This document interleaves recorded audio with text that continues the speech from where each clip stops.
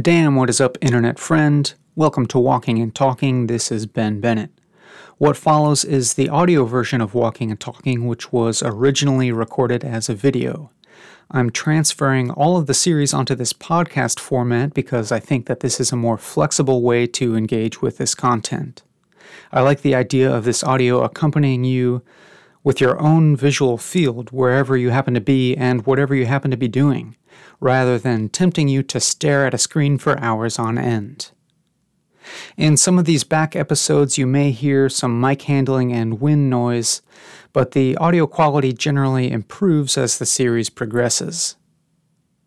Publishing Walking and Talking as a podcast does take additional time and money spent on my end, so if you appreciate this show and its ad-free status, please consider supporting it via Patreon at patreon.com/Benjamin Bennett. Patreon is currently the only form of income that I receive for Walking and Talking, and I would prefer to keep the show free from any ads or sponsorship. I'm hoping to increase the frequency and intensity of these episodes, as well as start an additional series, and it's becoming clear to me that I'll need to start at least offsetting some of my expenses in order to do so. I have always lived with as few expenses as possible for both practical and ethical reasons. For almost 2 decades, I have dumpster dived a significant portion of my food and other commodities because of how much I dislike waste. This is all just to say that any small amount you donate will go a very long way in making this work increasingly possible because I won't blow your money on beer and overpriced avocado toast. If you're on the fence about donating and have any questions about my financial situation, or anything else for that matter, just shoot me an email at sittingandsmiling, all one word, at gmail.com. Once again, that's sittingandsmiling at gmail.com. I aim for transparency. Once more, the URL is patreon.com/Benjamin Bennett, and you can also find that link in the show notes. Now, with my deepest gratitude, regardless of what you decide, on to the show. Hello, everybody. Welcome back to Walking and Talking, the show where we walk and talk. This is the first episode where I'm joined by another person for the whole walk. This is Sam. Greetings. We're just going to be walking and talking continuously. As always, I don't really have any content planned ahead for you to talk about.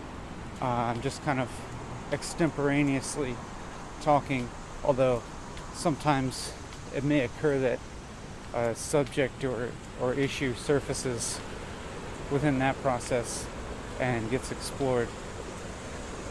So I'm holding out for the possibility of that, and I'm interested to see how this will be different with another person present. Already I'm thinking of things while you're talking. It always seems like if I think about it beforehand, I don't have anything to talk about, but during the process it's just like self-generative. Like whatever I said last seems to be the point, the departure point for whatever I say next. Have you, on previous episodes, well, why talk about previous episodes? The idea of self-generation and becoming, I've been thinking about that in terms of chaos and chaos creating a kind of pattern or organization, and how like emergent phenomena. Yeah, like turbulence in water. Yeah. Like if you look at a river with reflections, waves, and wind, and all of this noise on top of the surface, how it's impossible to really see it because there's so much information or so much Complexity. Yeah, there's so much complexity going on, but Uh-huh. at the same time you can also see waves throughout, and depending on the angle or your focus, you can see different waves that are coexisting, but it's impossible to see it all at the same time. Uh-huh. And Well, you can identify patterns. yeah, and that's like when you're just doing the introduction. That's what I was thinking of. I brought Uh-huh. up that idea. Yeah. I kind of view life as being a emergent phenomenon.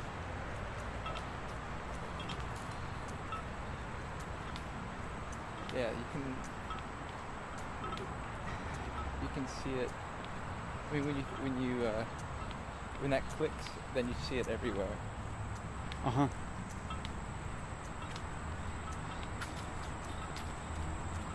I'm starting to kind of think about the content of this conversation that we're having, and I had a thought about whether this content had a sort of quality of profundity or something, or at least an appearance of profundity. And then when I think about that, there's maybe some I like investigate. I mentally kind of investigate that to see whether there's like an inherent and real feeling of profundity in me when talking about a certain issue, or also if there's a certain preconceived notion that I should be talking about something profound. I guess that depends on your experience, so like what's going on for you. Yeah. But like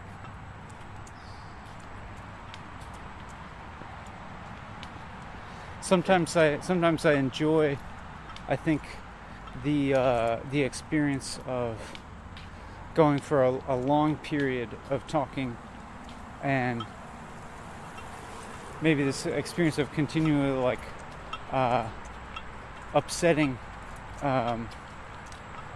the feeling of being onto something, and or this feeling of continually questioning what I just said and thought, and like nothing feeling totally true. I can't say I wasn't honestly having that type of questioning just now. It's just maybe there was some maybe what revealed itself is some kind of preconceived preference for super mundane or something like that.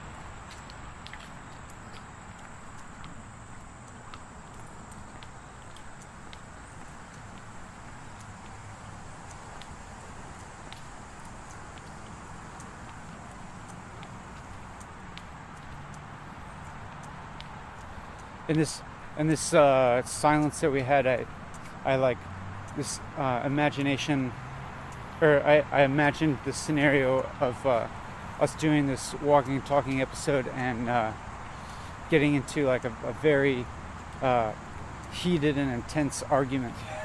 Really? Yeah. I was looking at the leaves, and it looks like I like how they're printed on the Oh yeah. on here, and I'm thinking about like the like I don't know, the idea that I or we were sharing, and how like look at the light and that, and like I'm appreciating it without a sense of profundity, or like I don't know. I guess what I'm hearing when we're talking about profundity is more like when it's used to get some kind of egotistic gain Oh, yeah. out of something. Uh-huh.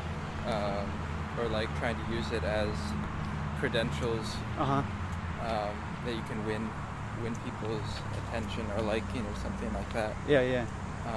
But also like just having that approach to looking at things can heighten my awareness or curiosity about the world around me and be less focused on myself. Yeah. So I guess that's kind of what I meant by it's like a tool, and it depends how you use it. Yeah.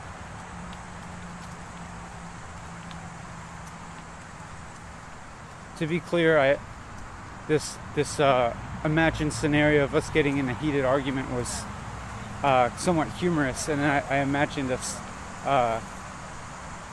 laughing about it afterwards. But it was also humorous to imagine because it actually seems very unlikely. Well, it's kind of hot, so we got 50%. We got the heated. The temperature is hot.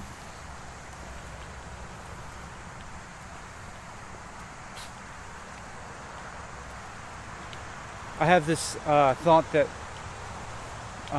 perhaps today my mind is particularly clouded and busy and active from a lot of stimulation of socializing and traveling in the past few days. What does it feel like? Right now it feels, I'm not sure if it actually feels like that. It was just like maybe beforehand there were a lot of thoughts that I was juggling in my mind about things that I would like to do and social relationships that I would like to maintain and put energy into. Like an excited feeling, maybe restless? Maybe just like a juggling feeling, like there's so many streams of my life that I'm trying to take care of. There's some cool shadows. I'm noticing a difference in experience when talking with this camera and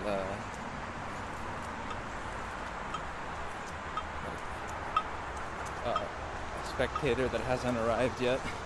Yeah. And how there's some kind of like, how that creates some kind of like engine between us. Yeah. It's an interesting feeling. I recently tried to make videos of talking and looking at a camera, or like just being in the frame and talking while doing something, and found it really, really difficult to feel comfortable talking as if there are other people there, or if I'm talking to somebody else, but they're not there, because I had to put on some kind of front, and it was like I'm always playing myself, I'm always playing some kind of version to myself when I'm doing that, rather than like just being silent. Yeah.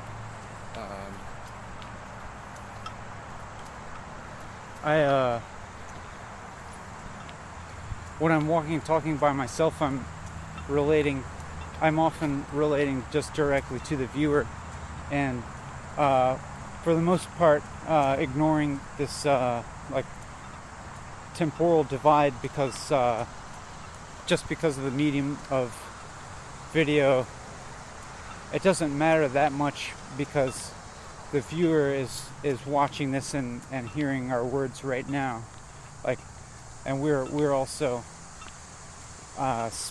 speaking and saying the words right now, and even though, like, you don't feel separation.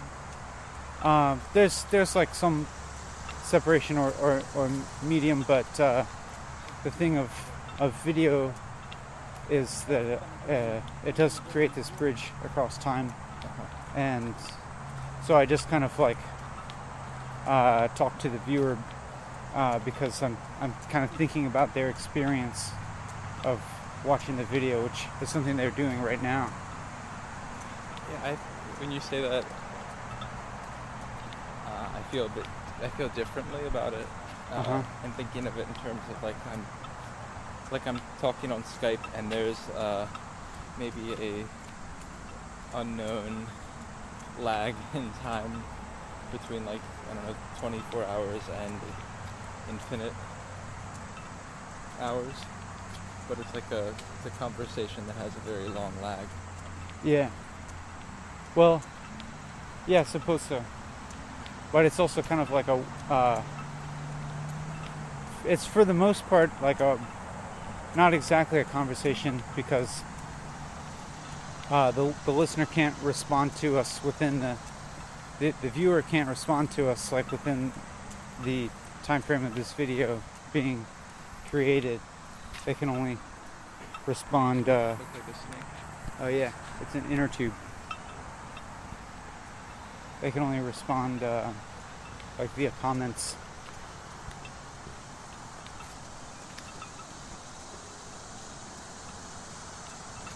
Have you ever gone up there, up to that bridge? No. There's people that rock climb up there. It's pretty cool.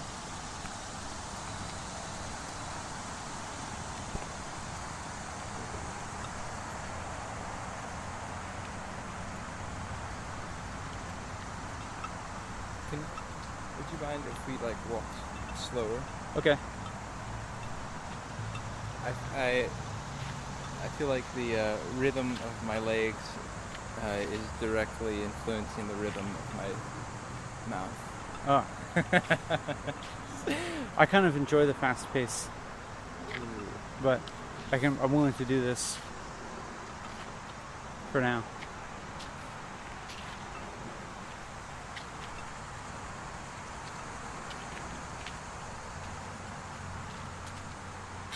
What kind of feelings do you feel towards the viewer? I'd have to think about it, and then it's at that point, is it? I don't know if I can answer it if I'm thinking about it. What feelings I have towards the viewer? I don't know. It's more like I have feelings towards you and towards this activity. Maybe a feeling towards the viewer is something like curiosity. Because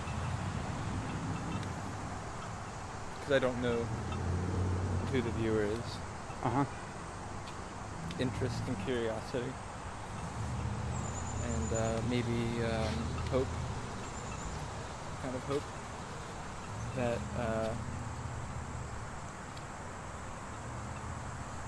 not a hope that's it's not a hope that I'm really invested in or set on, but just a general hope that maybe this will stimulate or produce or offer something of interest or benefit to someone else. And I'm also kind of something I'm personally questioning in my life is this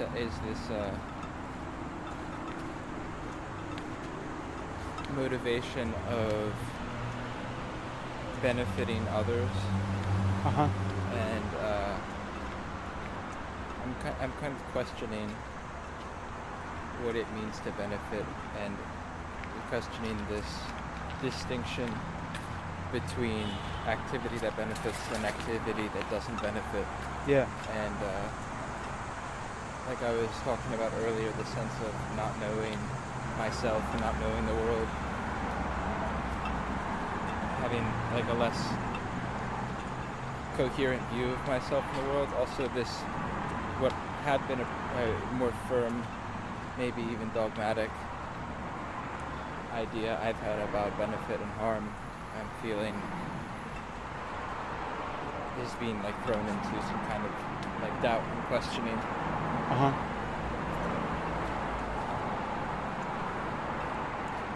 Yeah, I think I've experienced that a lot.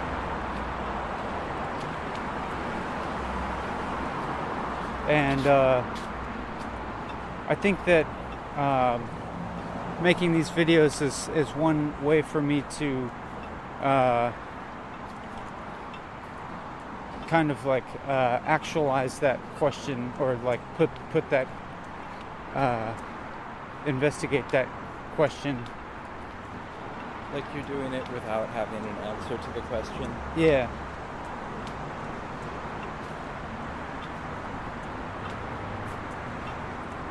Or doing, like, not having necessarily an answer to the question of like what's the way to benefit people the most,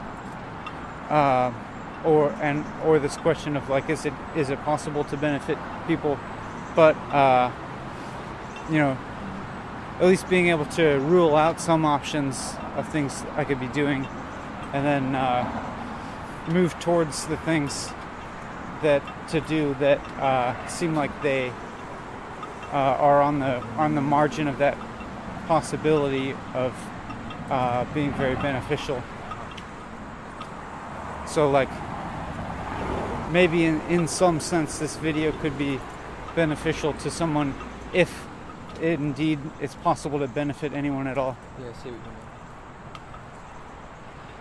And that's also, I think about that also in relation to whatever unique or ununique position that I'm in the world, and what resources and connections and skills that I might have.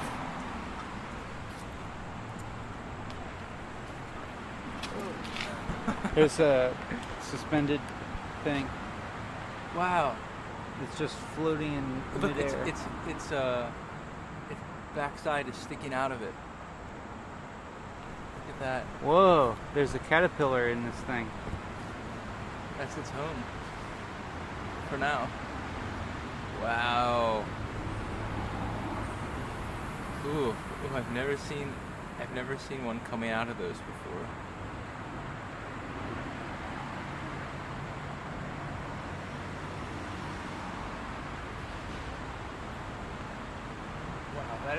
It's moving up and down a lot. Yeah, it came from a very high place. A biker is gonna come by and get that thing Yeah. smacked in his face or chest. Or her face or chest.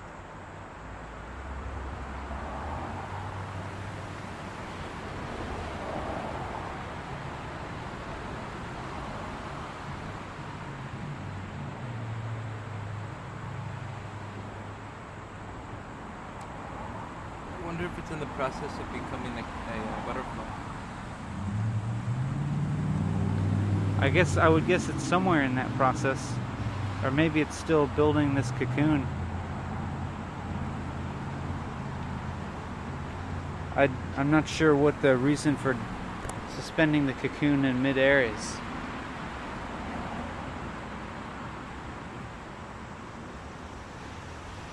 Maybe we should put a road cone under it. It's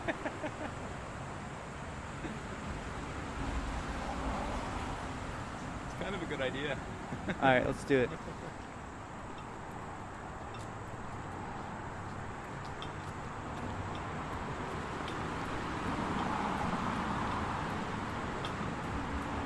I'm not sure if placing this road cone under the caterpillar is benefiting the world, but seems like there's a greater possibility of it benefiting the world than harming.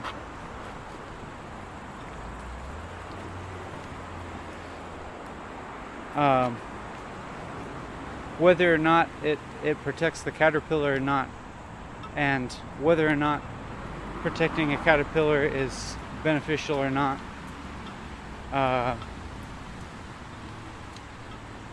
thinking, did those bikers already hit it? No, there it is.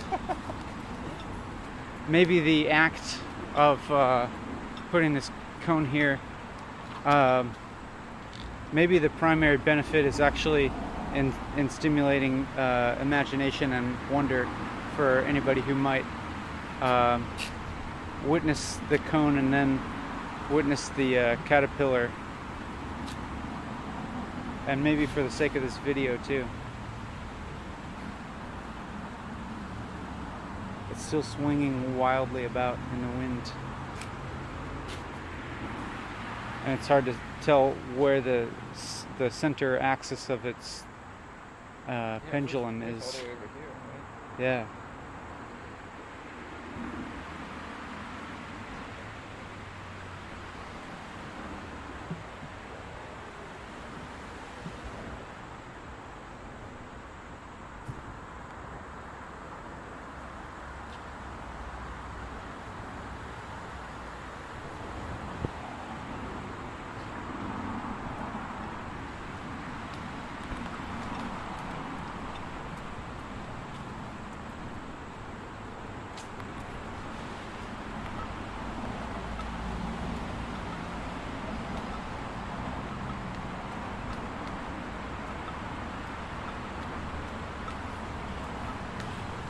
Sometimes in these videos I'll have an experience where I'm feeling like I'm running out of things to say, and in order to keep the stream of talking continuous, I just kind of focus my attention more and more acutely on a finer slice of the present moment, and I'm almost just observing the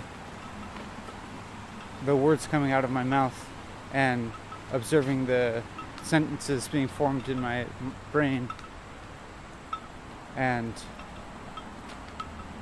feeling like I'm kind of like really on the experiencing the edge of generating that thought, like just trying to observe the process of forming my thoughts into words and saying them.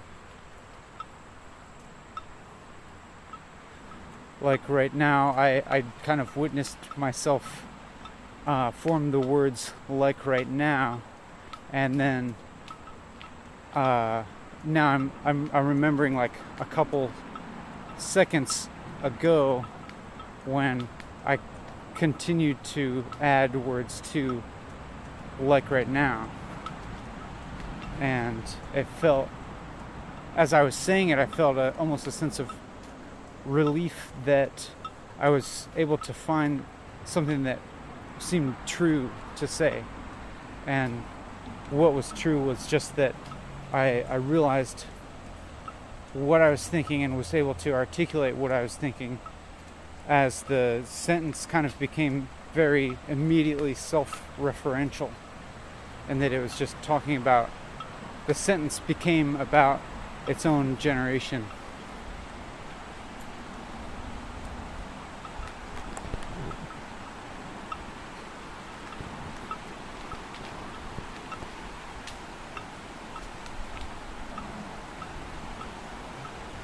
Enjoying the loudness of the water.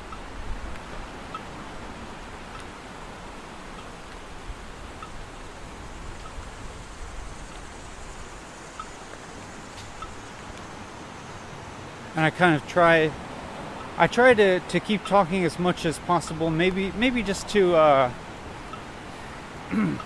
try to keep all of as much of my thought process exposed as possible. And I enjoy getting into that because it feels like I'm actually digging into something, and knowing that the listener is able to hear all of this, it almost creates a kind of accountability or something for my thought process, and holding myself to this stipulation of not stopping talking is like kind of forces me to become aware of my thought process in maybe in greater clarity than I might if I were just being silent and walking without talking. You're constantly remembering what you're doing when you keep talking? I'm not constantly remembering, but I often think about something that I just said, and the next thought is often just a thought that is about the last thought that I had. So there's some memory involved, but I enjoy the moments where it's where it feels like a very short term type of memory. So that there's very little gap between what you're remembering and what you're doing right now. Yeah. Although, like, in the last episode, I noticed that it involved some longer-term memory, and that there were some questions or issues that arose early in the video, and I went off on various tangents, exploring different aspects of those questions, and then I remembered the initial question and kept returning to it to explore different aspects of it, and felt that I had explored the issue somewhat in depth by the end, and that was satisfying, or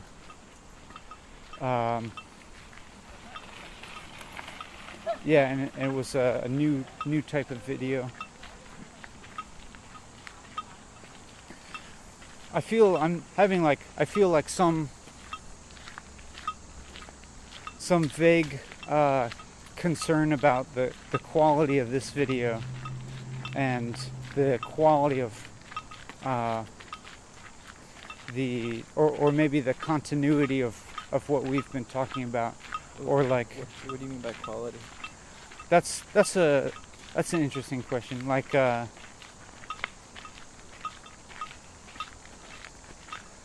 maybe I'm thinking. I think I'm kind of imagining the viewer's thoughts and feelings in relation to seeing this video, and imagining what the viewer might be thinking, and whether the things that we're saying seem relevant and engaging to the viewer. And I guess that reveals that I actually do care about the viewer's experience and want it to be something that's worthwhile. Yeah, worthwhile. And maybe not necessarily strictly engaging in an entertaining sense, but at least providing us at least providing a substantive type of subject matter that could stimulate deep kind of thinking and reflection. You want there to be some kind of content for viewers to receive. Oh, Like and you're feeling or fearing that maybe right now we're not offering enough content or content of a certain quality that people can take and use or enjoy. I guess the question of offering an amount of content isn't so much a concern, and also I have to say that in the expressing the last kind of what I'm thinking of as like a segment, or expressing the last thought about feeling some concern about the quality of the content.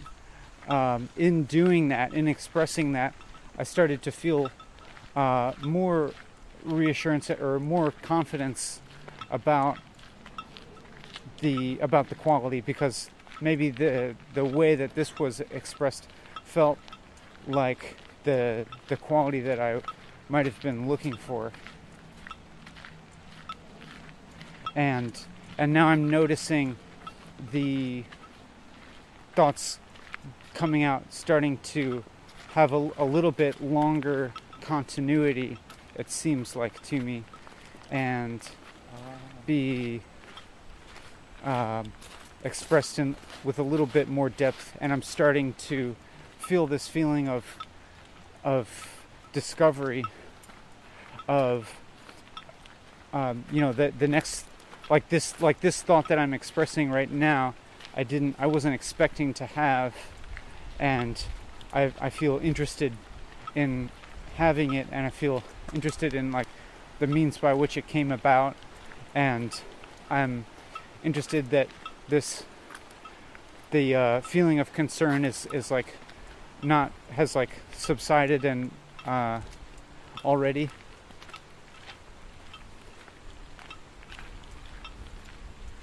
For me, we have a somewhat set amount of time that we're doing this, and having like agreed upon going for this walk together, and for like a certain amount of time, I think that creates a kind of container for this experience where maybe there's like an element of faith in that even if when things don't feel right or feel boring or uncomfortable, that kind of like a determination that we're going to get through a certain amount of time doing this, and that allows for perseverance, which allows for things to actually happen. Whereas if we get bogged down with discomfort and awkwardness and frustration, or things not going how we want them to go, then we won't really get anywhere. Like that, there's a metaphor about digging wells. If you dig a little bit here and a little bit there and a little bit there, then you don't really get any water. But if you keep going down with one, then you have a greater chance of getting water. Yeah, I've experienced that in a lot of past episodes, and each time I have it, I'm kind of reminded, like there's often some form of discomfort that surfaces during one of these episodes. That could be of varying degrees of intensity, but I've found every single time that it has always resolved in an interesting way at the end. It's almost as if knowing the time period that is available, it's as if the kind of arc, like maybe emotional arc or other kinds of arc, seem to kind of naturally conform to that time span that's available. And having a 4-hour time span I think allows for like maybe a more, well, I'm not sure about more in depth, but at least longer, just by definition. It seems to me like having a 4-hour time span allows for coming in and out of discomfort and satisfaction and dissatisfaction. Whereas if you just have like a shorter video, or like 30 minutes or an hour, maybe we could just talk about one thing during that time pretty consistently without hitting blank spaces and tensions and collisions and things like that. Mm-hmm. And to me, that's something interesting or valuable about the endurance of this. Mm-hmm. It's like knowing that we're going to be facing some underlying dynamics. they're bound to come up. Yeah. And like personal insecurities or fears are bound to come up. Yeah. It seems to me that in this moment, both of us are able to frame this experience pretty positively, and I don't have any. I think I have no problem with framing things positively, as long as it's like, you know, not unrealistic or anything like that.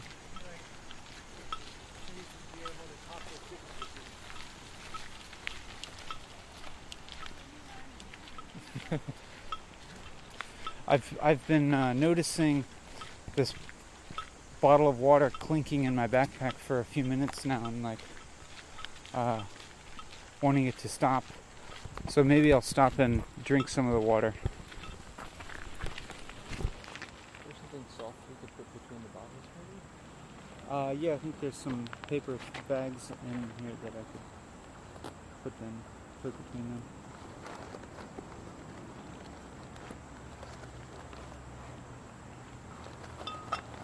As I pull out this water, sometimes I think about trying to maintain the stream of talking while I'm doing it. But I'm going to take a sip of water right now. A little bit of seaweed in Yeah. For electrolytes. I was wondering if as soon as I started drinking water, you would pick up and pick up the talking. Yeah, I thought about it.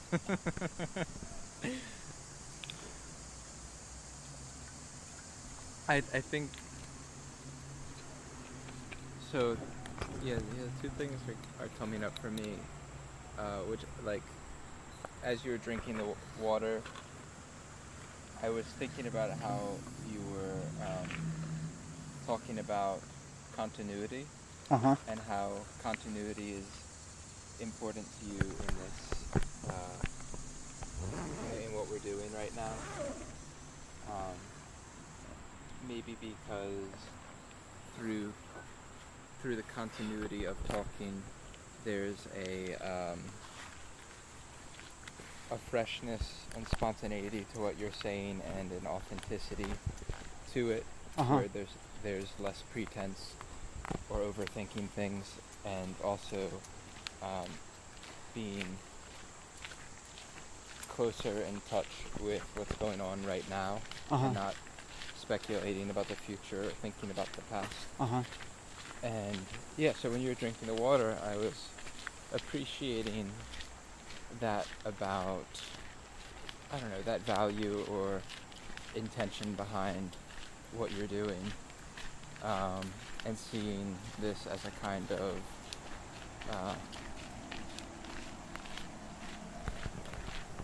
it resonates with maybe my personal practices, in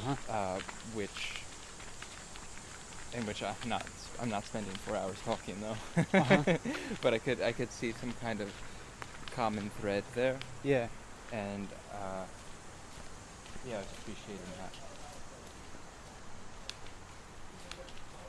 that. And then another thing about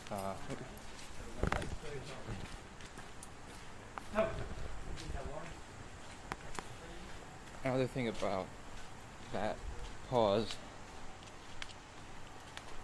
I guess so So I appreciate the idea of continuity with talking, but also maybe it's difficult for me because I'm finding that if I keep talking, I'm having a difficult time being aware of other things other than like the words I'm saying, the thoughts I'm having, and the vibrations inside of my head. Whereas if I pause and I look around and I just observe what's going on around me and what senses I'm taking in, I guess I'm trying to like find a balance in between both of those right now. So that when I'm so that I don't go through talking and kind of like wasn't even there the whole time we were walking. Do you know what I mean? Yeah. I think of the continuous talking as like a kind of giving life to this verbal form of thought, and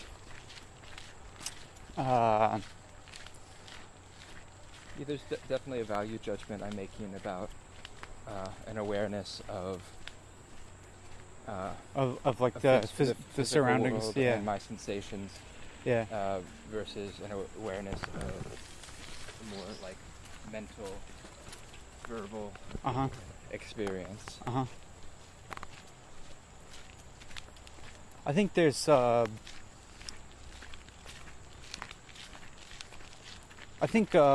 it's sometimes it's possible for me to feel somewhat of a merging of all of those things, or to be able to kind of like broaden my awareness in a way that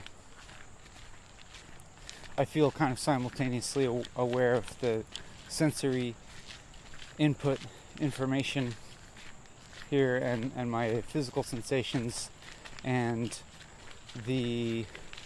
also the physical sensation of my voice moving and my mouth moving and my lips forming words, and then also kind of trying to investigate the link between that physical process that is happening with my vocal cords and mouth and the mental processes that are associated with it, and they kind of just keep coming into view. It's like I'm not sure if it's really possible to have a total like as if like third party perspective or something on my mental process while I'm still talking, but maybe sometimes there's like glimpses of that or something. Like you can't have a totally integrated experience, but more like a constantly shift of focusing going on. That might be, but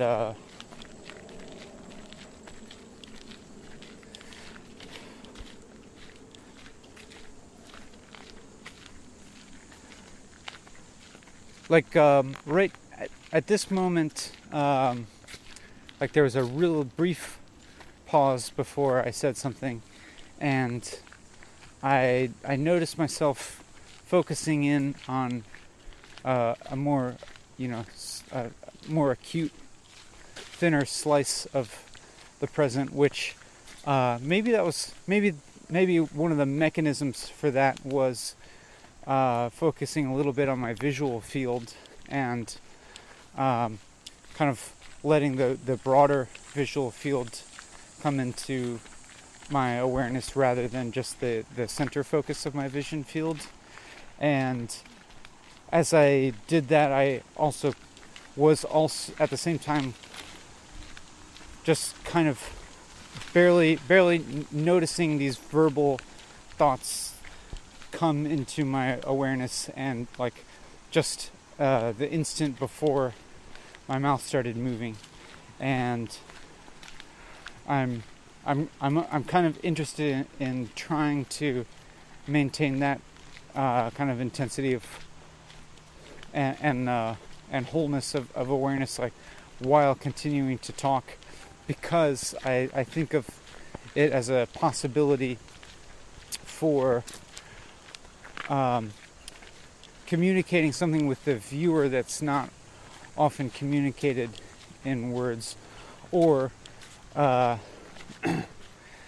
trying to get trying to get as close as might be possible with words to transmitting that actual experience, rather than communicating an abstraction about that experience. And I'm aware that words are kind of inherently abstract, or like words carry inherently an abstract thought, but at the same time they also are if you want, you can totally reduce them to a physical phenomena.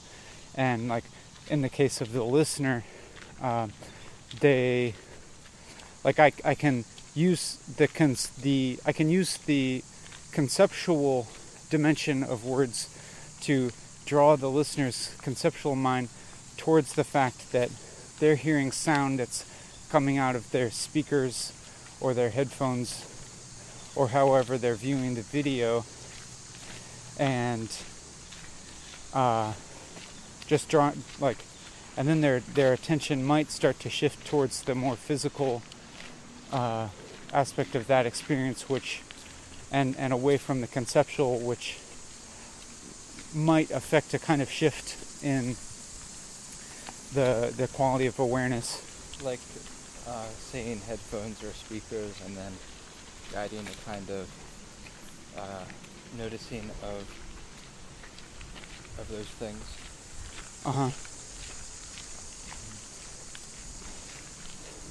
Or like the fact that the sound that the listener is hearing like contains simultaneous is like, oh yeah, these little orange mushrooms.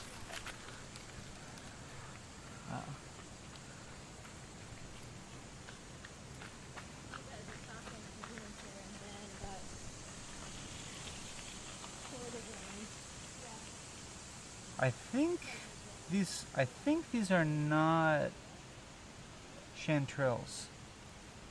They look kind of similar though. The way this one, the gills are decurrent. Smell this one. Looks.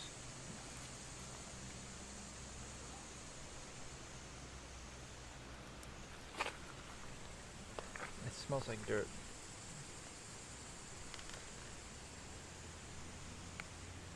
I usually smell a chanterelle. Yeah. But it's also covered in dirt. Yeah. But I think I see these a lot. Usually a little smaller. Like, I think it's the same as this one. Which I don't think is a chanterelle.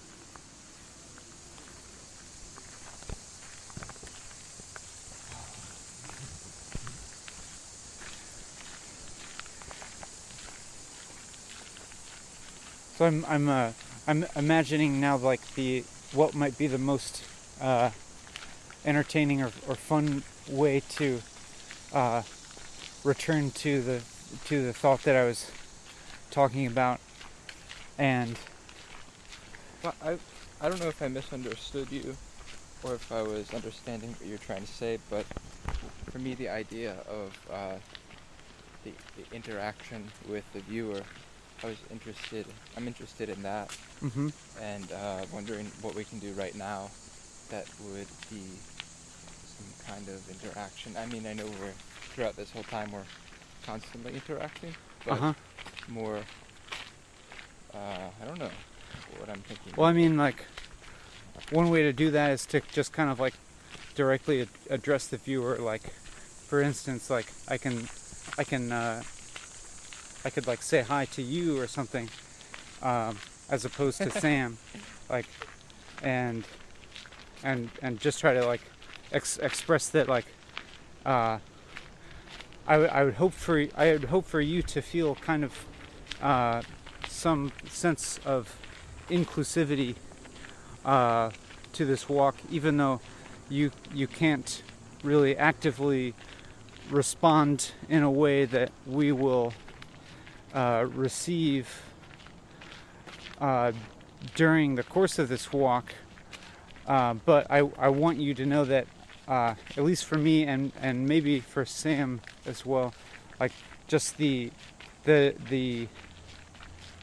you're watching this, like, you're the knowledge that this is being transmitted to you is has an effect on my quality of experience while doing this, and kind of propels me to continue doing this and to continually talk. And that's something I appreciate, because it's like it's an extra, like, incentive or motivation to continue through this process and stick to the kind of self-imposed parameters of walking and talking for 4 hours. If there's something that you could say, and maybe you're doing this right now, but I'm wondering if there's something you could say to somebody and you didn't know who that person was, but you knew that they were definitely going to hear it, what would you say? I guess the first thing that comes to mind is just to, like, express a kind of very general type. You think this will be 2 hours? If we may have to change batteries one more time. Do you have Just yeah. Oh. So the batteries ran out, and I'm not sure exactly how long ago, or I'm not sure exactly how long we've been talking while the camera was off. Maybe like 3 minutes. Yeah, maybe just a few minutes. But just to recap, what I was saying, it was about what I would, in response to a question that Sam asked, what I would want to express to a viewer whose identity I don't know, and it would be to express a general kind of feeling of empathy and relation to this shared experience of being a human and being alive right now, just this experience of life. And then Sam started talking about what an analogous act in the pre-internet world might be like, which would be writing letters to people that he didn't know. And what you said sounded like expressing like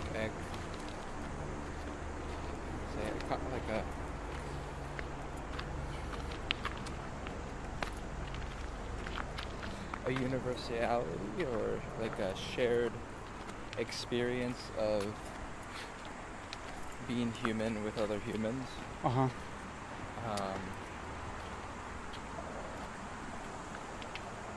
And also a kind of wonder about this mysteriousness of our being, of our existence, of our experience, and that we are ostensibly each in that mystery and experience together. Yeah. That's. I enjoy how you worded that. And I was thinking about what I would want to say.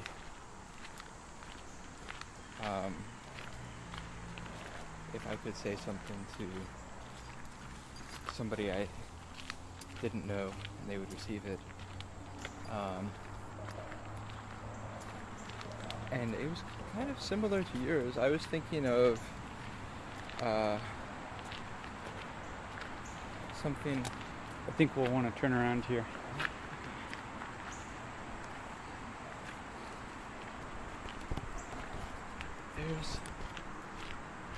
There's another path that goes like that way. Yeah. I don't know where it leads to though.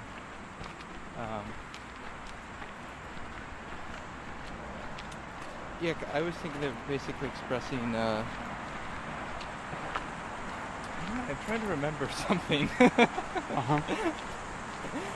I know what I want to say, but I'm trying to remember something. Should I make the effort of remembering it? I kind of want to remember what I'm trying to remember so that I can share it, because then I'll be more transparent with where I'm coming from with my idea.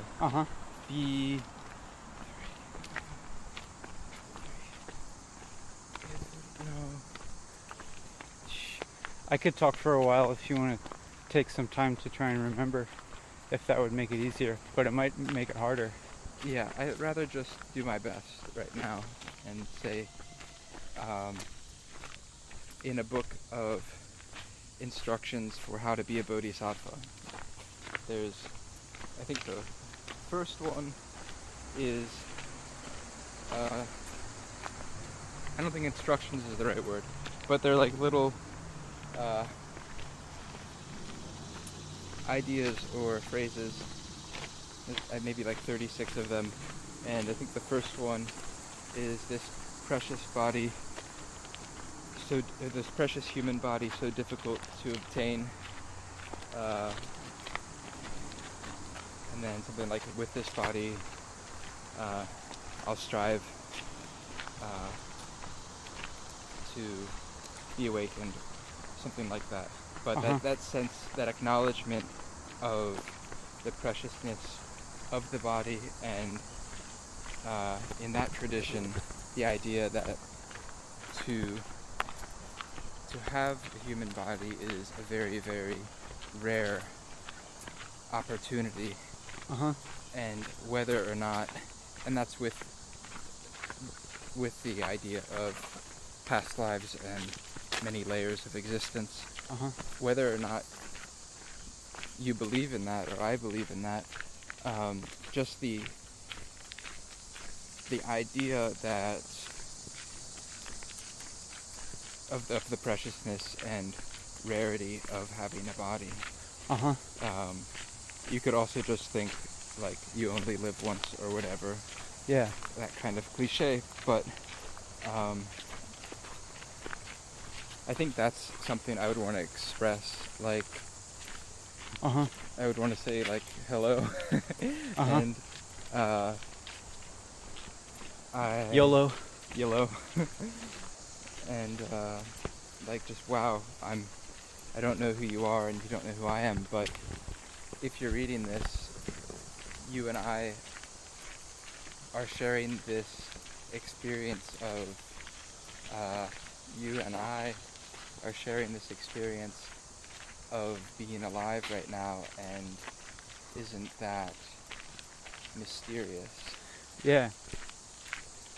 And then I'd probably go further and try to like maybe just ask or hope with some kind of motivation of stimulating another person to like question what kind of possibilities they have in life, to like what are your priorities in life? What does it mean to you, and how can you manifest yourself in a way that's meaningful to you? Yeah, something like that. As you were saying that, one thought occurred to me that I might think of what I could name what I'm wanting to express to the viewer as love, but not. I don't think it's like necessary to call it that, but also it's a type of love that is not a specific kind of love. Like not knowing the specifics of the viewer. I can't describe you and your specific qualities. I can't speak about, but there is a kind of feeling of, I know that you do have specific qualities and specific characteristics that make you who you are. And as I'm saying this sentence, I'm starting to feel aware of possibly like reaffirming aspects of identity that maybe earlier in the video I talked about, maybe trying to have temporary experiences of loosening up that sense of identity, or like a temporary sense of merging or loss of identity. And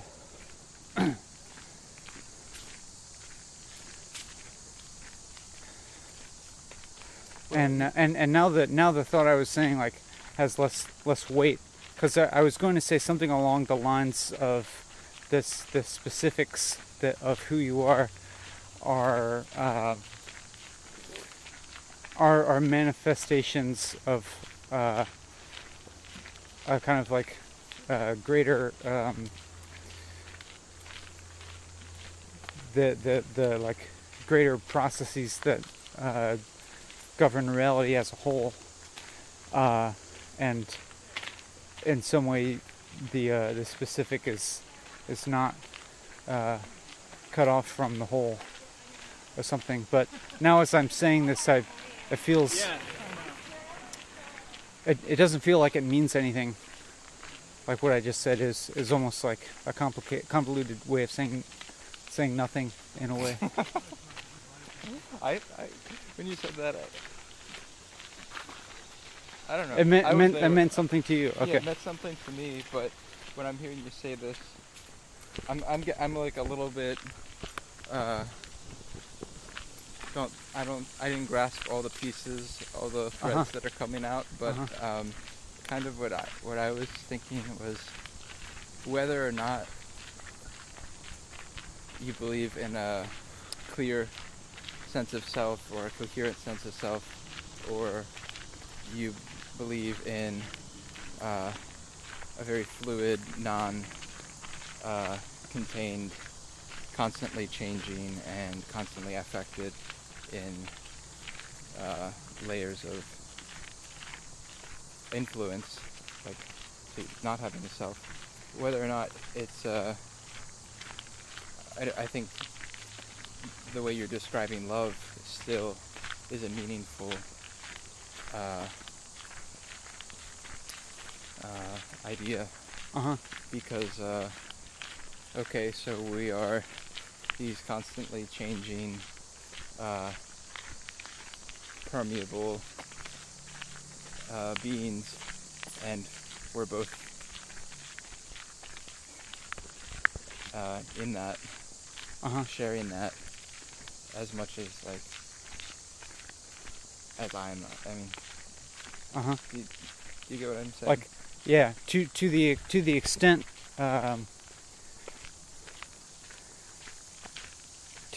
that we have, a sense of self and a sense of identity, like that experience is shared with others, and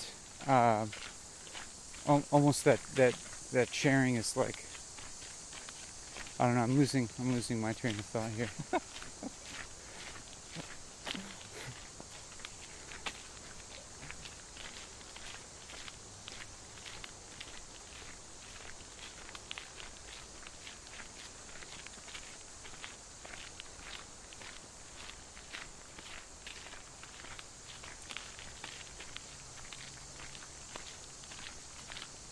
And then when there's this gap, I usually I'll maybe be thinking of ways to jump in with a new thought, but then I just have to start saying something without knowing what I'm going to say next. I'm thinking of whether I want to talk more about self and non-self, or just kind of move away from that.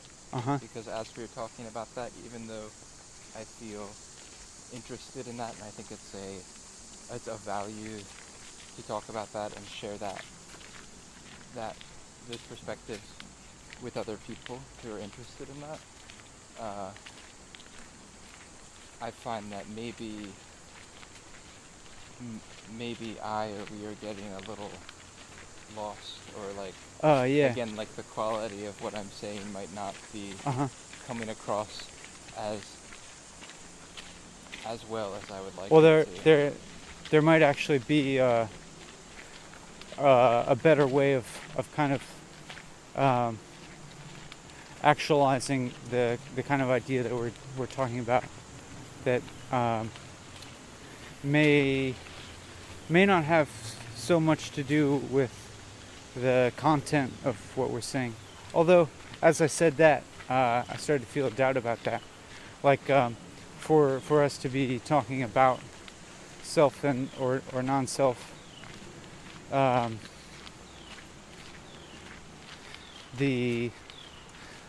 kind of wonder if the conceptualizing of that might be stimulated by talking about that necessitates the sense of self from which to as a reference point to that, or like you have to in the background be holding a certain sense of self in order to hold this conception in a mind of there being self or non-self, or a continuity between the two. For me, I still feel like a desire to say something about that. Yeah. I think it's important for me to clarify about like self and not self. Like, to me, my understanding or my perspective is that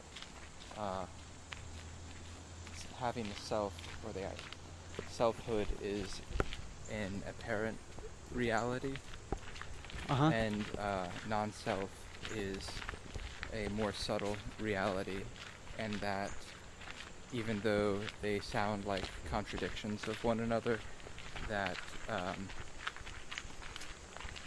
they're actually coexist. Yeah. And that to deny self altogether is a kind of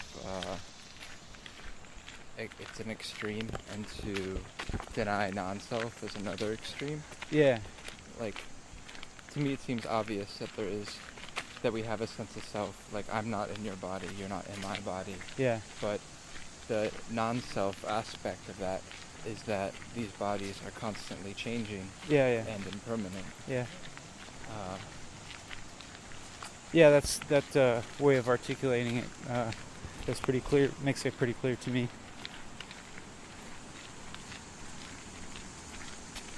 So that's how, I don't know, you can talk and expressing empathy towards another person, of this shared experience of non-self, or like impermanence. That contradiction can be kind of held coherently.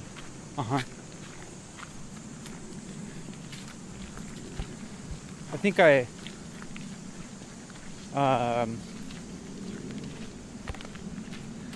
sometimes maybe when I think about these things, I just kind of try and investigate on like the level of perception and sensation, to what extent I am feeling like a self or not. And so maybe that just kind of involves like being aware of like the feelings in my body, and or also just attention to like what I see as sense perception coming in. And as I started talking about this, I started feeling like a slight dissonance between what I was saying and what I started having glimpses of experiencing, in that it seemed as if the words available to express these things or the ones that I was saying at least were mostly representative of a separate self that is here and able to reference ostensibly external things like sensory data, like coming into my eyelids. Like there's like if I talk about my sensory input, then it means there's me here, and then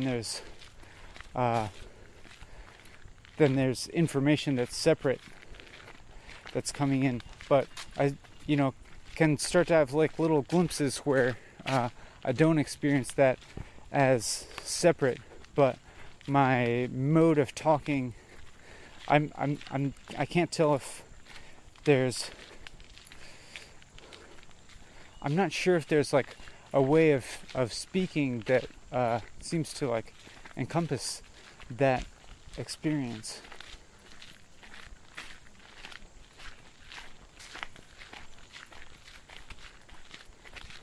Or I mean, maybe it's that speaking itself necessarily kind of originates in one mind, although of course there are two people here conversing with each other, and so of course the thoughts are going back and forth, and we're in some like kind of very obvious way, like to some extent merging minds or merging consciousnesses, just in the form of communicating, and that being a link.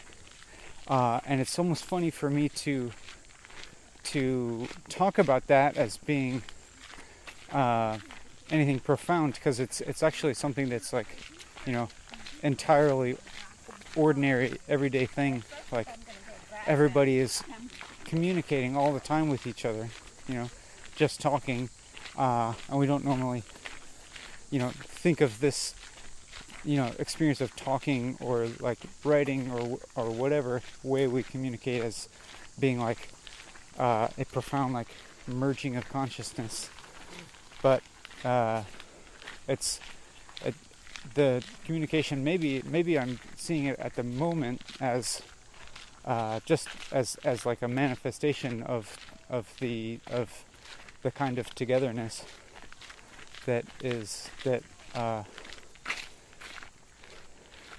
underlies our like sense of separateness.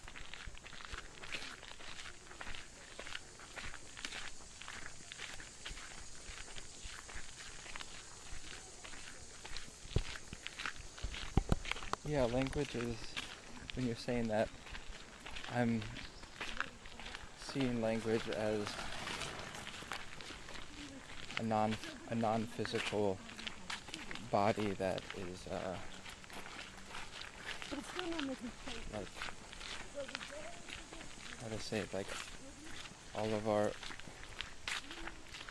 individual selves are, well, depending on what the language is, but in a group of people that share a language, it's like these individual selves are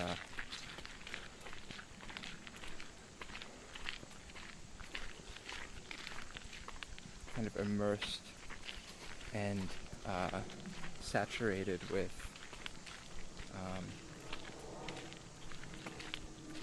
this mental Framework or something? Framework, or like more like materials. Uh-huh.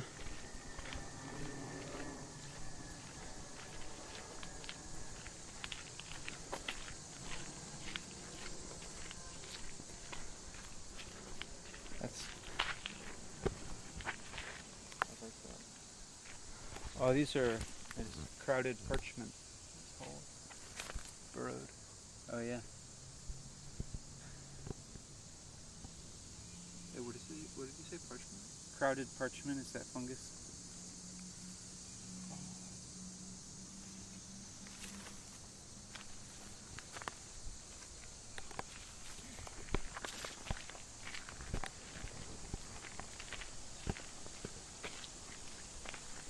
I wonder what the viewer is, what you are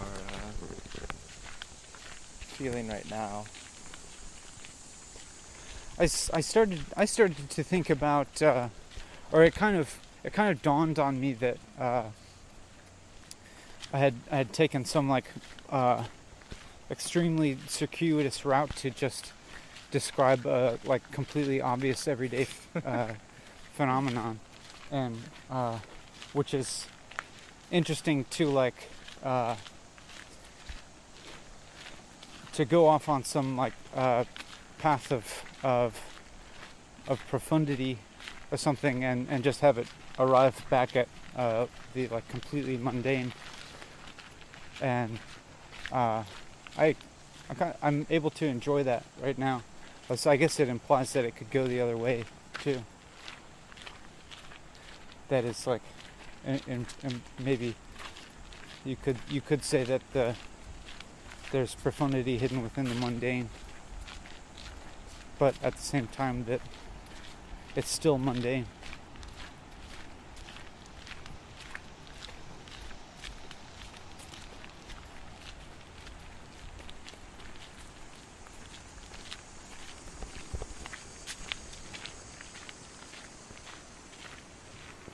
And like it's like kind of when I like notice some cycle occurring like that, it like becomes increasingly apparent to me that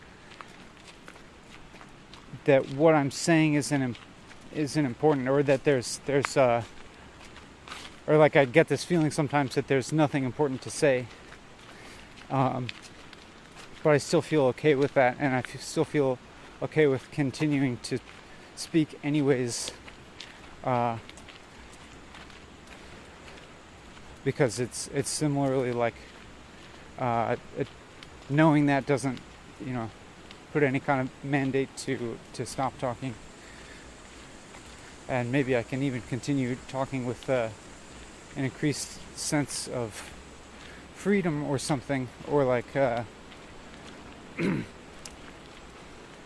not struggling under like some weight of needing to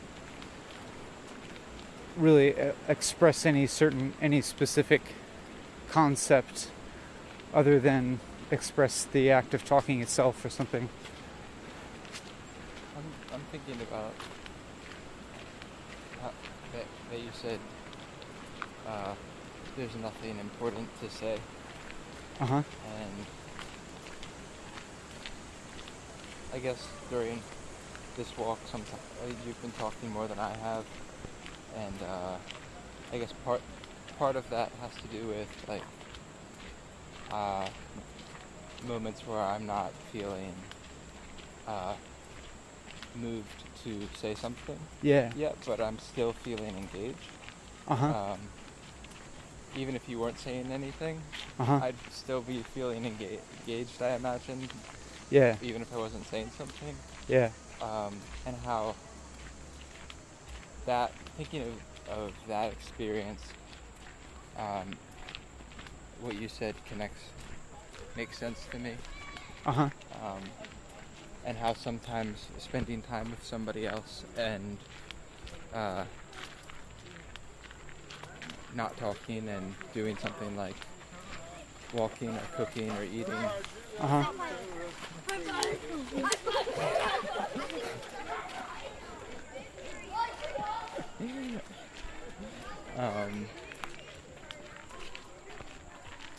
they just sucked out my thought through my hand.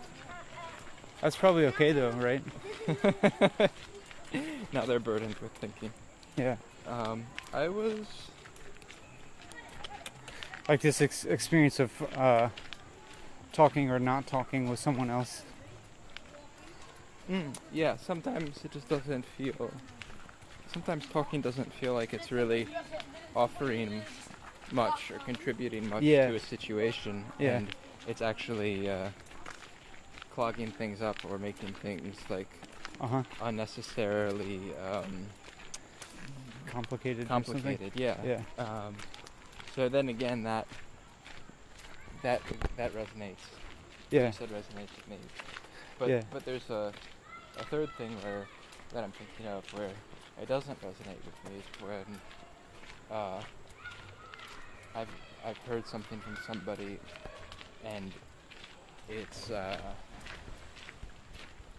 felt like either it met some need of mine, like to be among many different things, whether it's like, well, what's a need? So be generous with viewer, please be generous with what I'm trying to express as like vague and conflicted some of these words may sound to you. Sometimes hearing something from somebody else meets a need or desire of mine of like understanding or connection or reassurance. I feel particularly conflicted about reassurance. Understanding. Let's stick with understanding. The connection, attention. Sometimes it feels really good to and meaningful, and maybe even like healing to meet those needs through talking or hearing.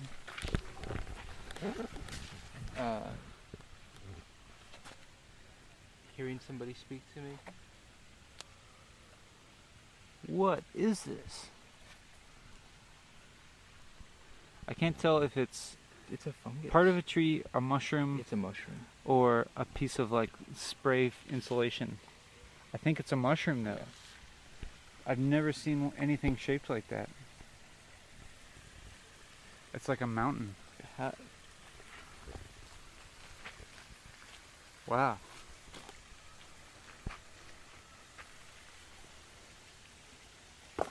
Feels like a dried up gourd, but a very thick gourd. I think it might be foam. Think so? It looks like it's got these drops on it. Oh, it sounds like foam.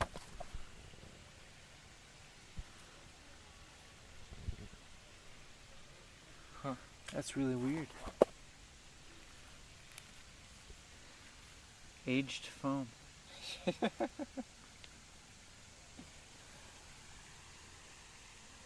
What a baffling object.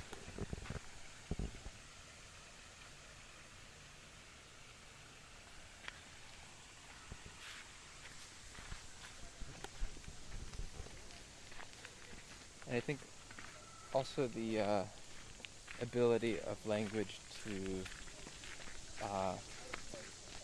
communicate and preserve certain ideas is like something beautiful.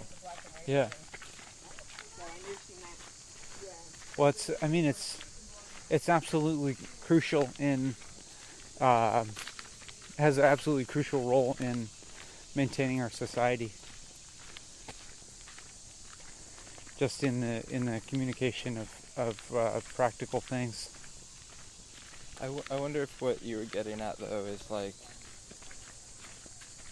when I'm thinking of the transmission of ideas through language, I'm specifically thinking about some kind of wisdom being passed on. Yeah. And I wonder if what you're getting at with like not needing to say anything or it being meaningless. I forget what you said.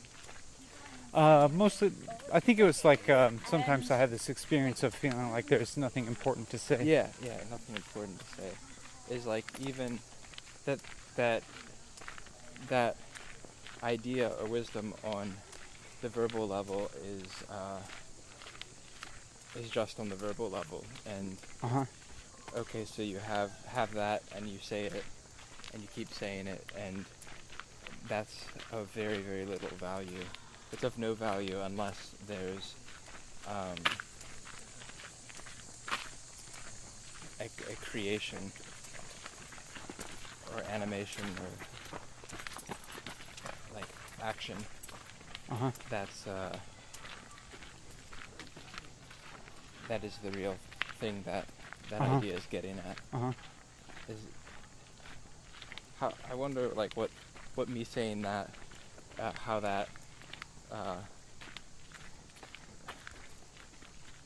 like affects or can be interpreted with like what we're doing right now. Yeah, I think of what we're doing right now is we're probably participating in the realm of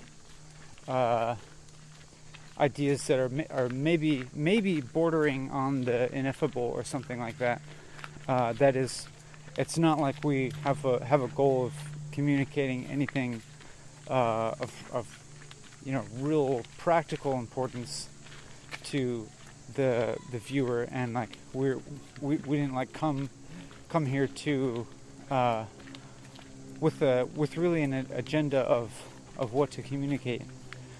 And so, this is like a kind of specialized zone. These 4 hours where we are we're continuously talking in kind of a realm where that's outside of a little bit outside of the practical day-to-day needs that language is, I think, more commonly used for, and so it's not surprising that we're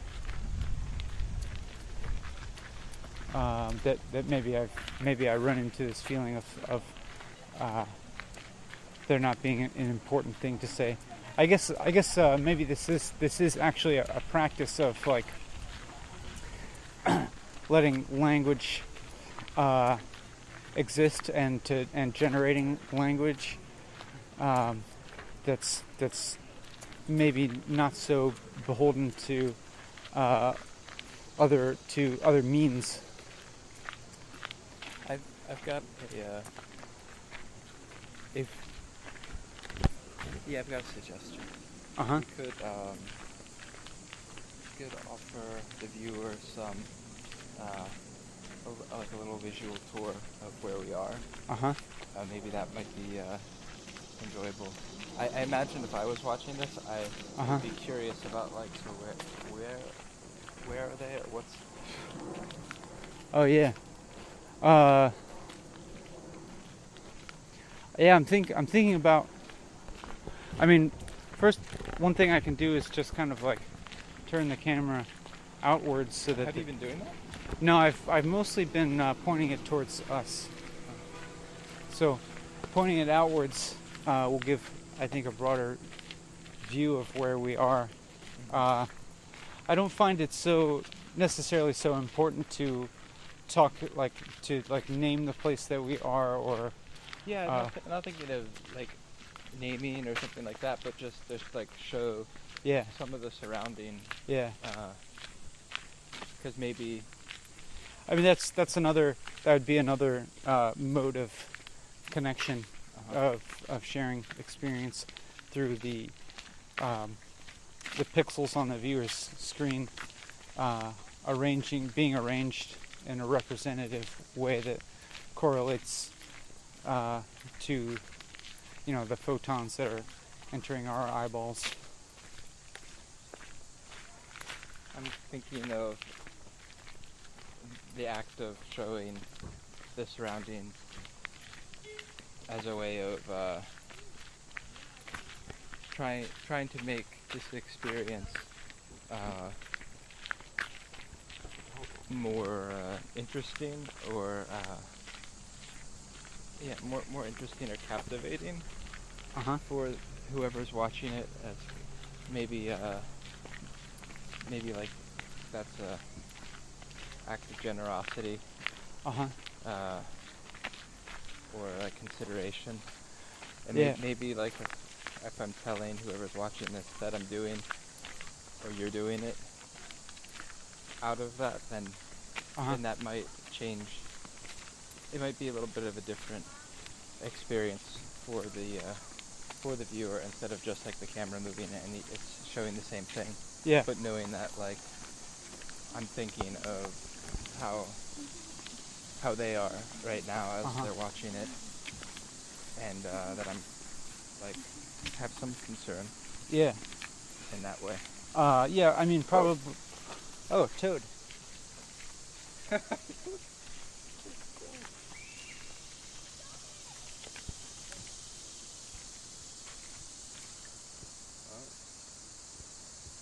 This is Toad Central at night.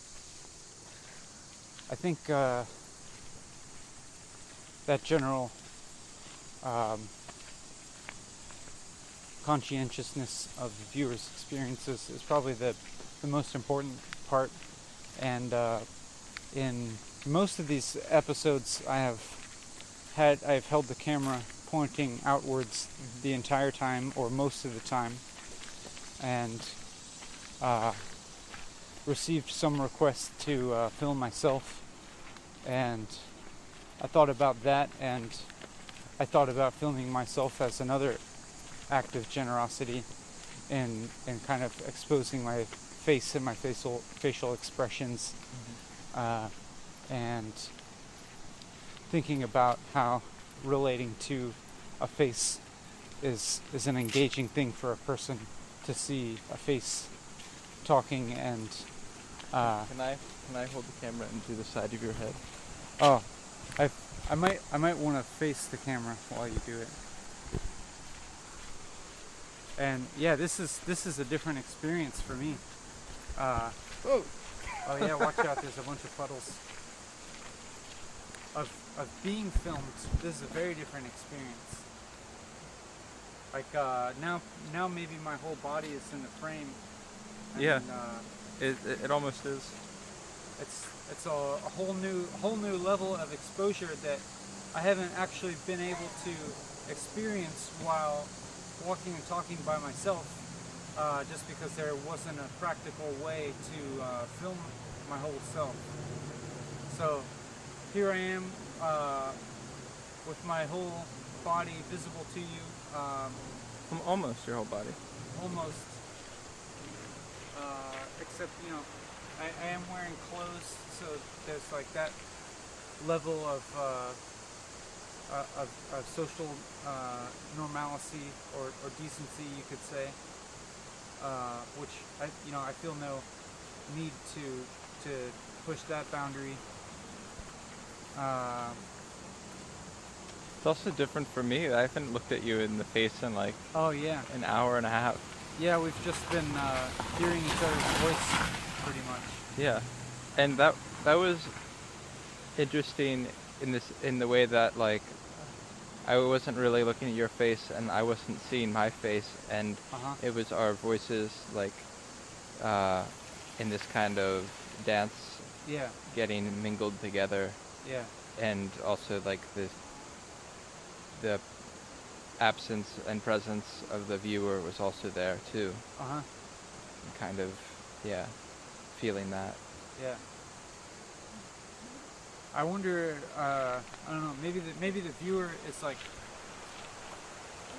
some of I'm sure that some of the viewers have watched a lot of episodes before, and this would be the first time they've seen my whole body at one time, I think. Oh, again, I am back up even more. Yeah, you're all the way on there. Here I am just like presenting my body. And like turn around.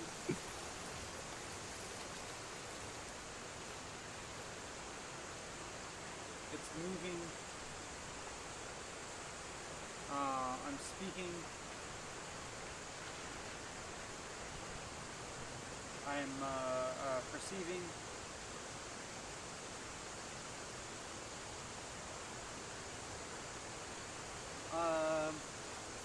I'm continuing to walk.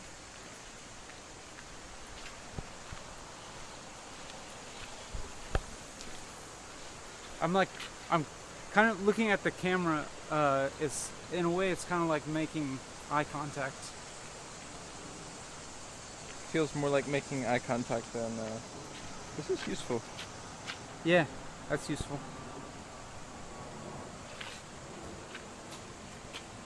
I just found this rubber strap, and I think there's a lot of useful things that a person could do with this, so I think it's gonna join us. Yeah.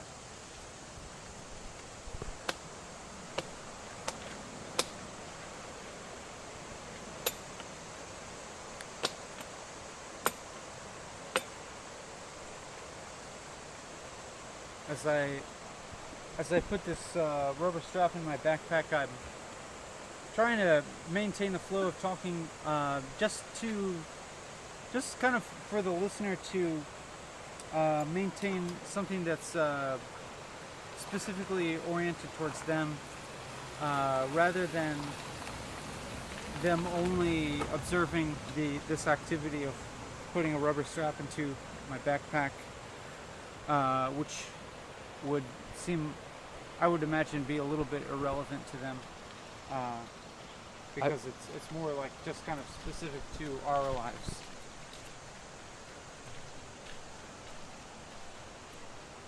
I'm thinking how when this change in the visual experience takes maybe some of the. Could I film you while you're talking? Okay. How it might take away some of the I don't know, pressure or tension from talking. Yeah, that's or like possible.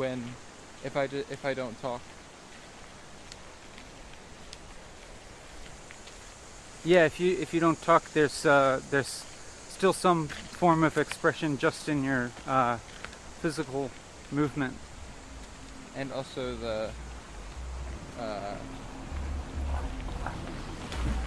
scene around me. Yeah. And seeing me move through this place.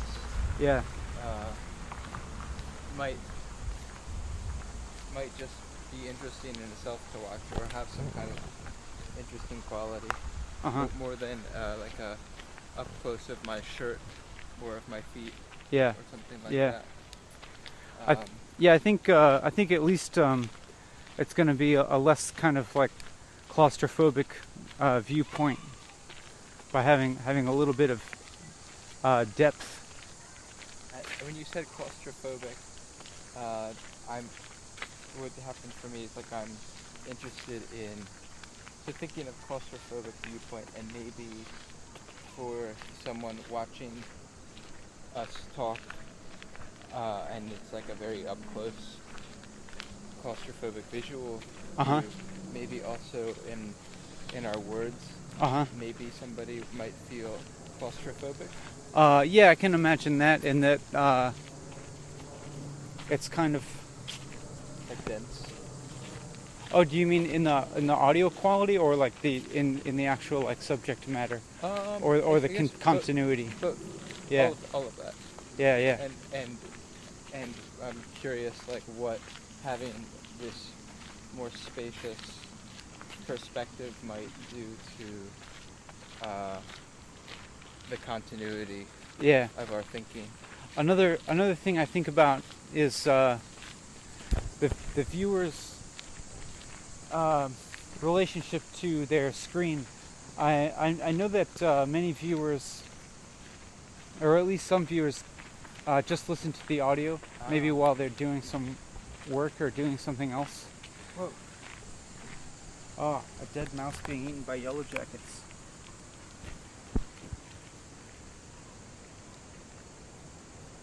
I didn't know yellow jackets eat meat. Yeah, they love meat. The yellow jackets, like, they bite stuff and they'll like tear a hole in the flesh, and then the flies get in that hole and lay eggs. The viewer has this relationship to their screen or their device, and they also have this option to be, very close to it, have their face close to the screen, or they could back up and still listen to it and just kind of observe their screen as one object within their environment, and that could be a way on their end to kind of alleviate some of that close-upness and give like a greater variety of depth of perspective. And like maybe I imagine, like, when the camera is close up to us, the microphones are also closer, and it's brings the representation of us closer into the screen that the viewer is relating to, and so it's as if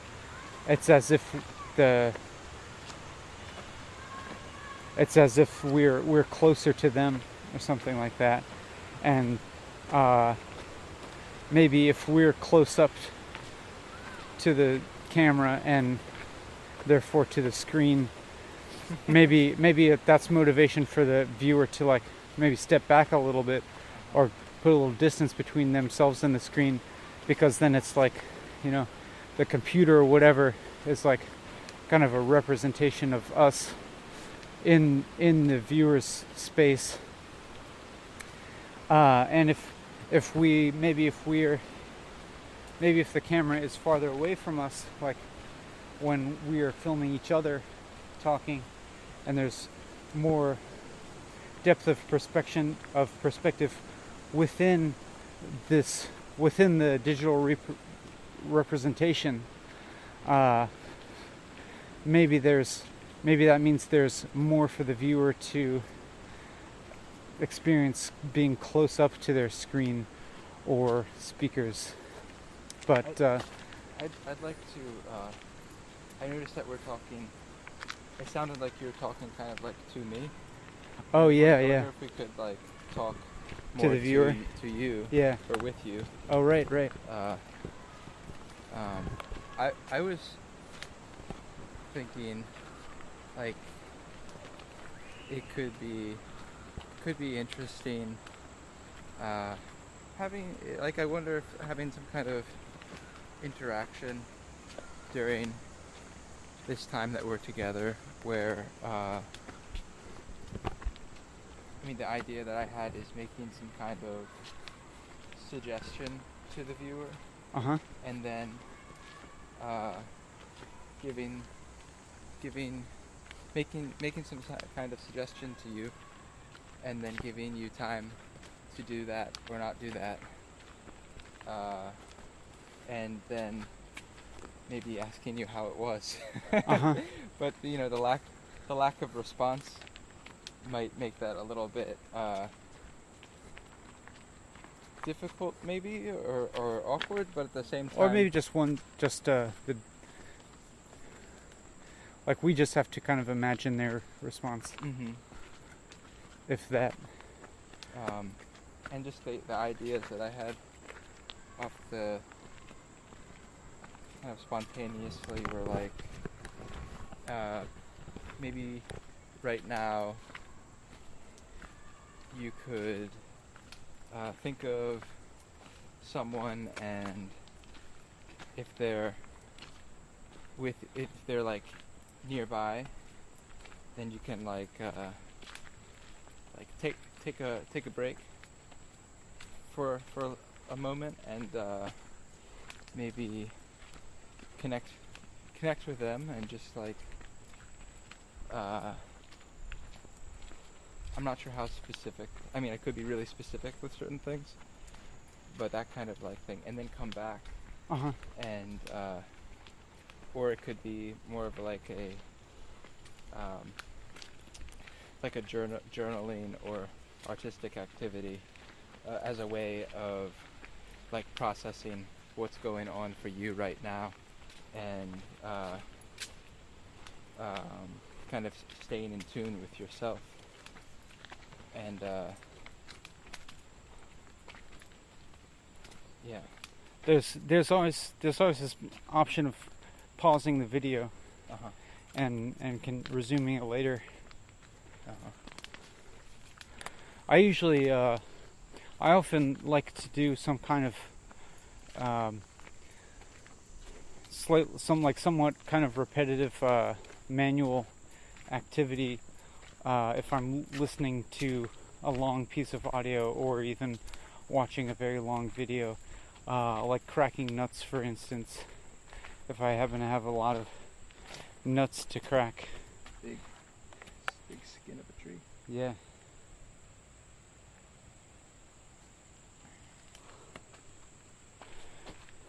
Or drawing.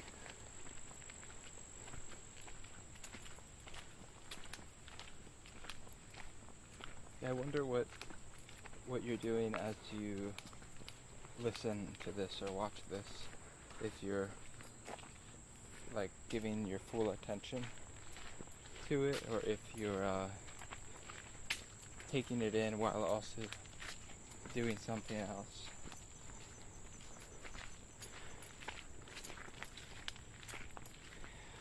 I also allow for the possibility that someone could be giving their full attention to this video and not doing anything else but and that the whatever thought processes are going on for you while you watch this video. I think I pretty much hold open the possibility that whatever that is, that it could be valuable, or that, you know, it's like I don't have this idea that by just watching this video for a long time you're necessarily just being a passive consumer or only a passive spectator, because I'm aware that the type of content that we're offering is not really entertaining. There's not a whole lot of visual or sonic stimulation, I don't think, and it's, you know, over a very long period.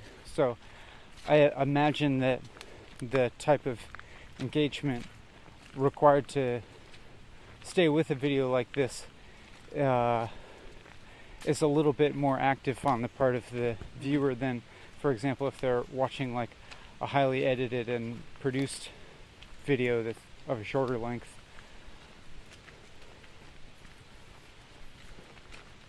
And I also allow for the possibility of a viewer kind of like drifting in and out of paying attention to this while it's playing. And just want to reassure you that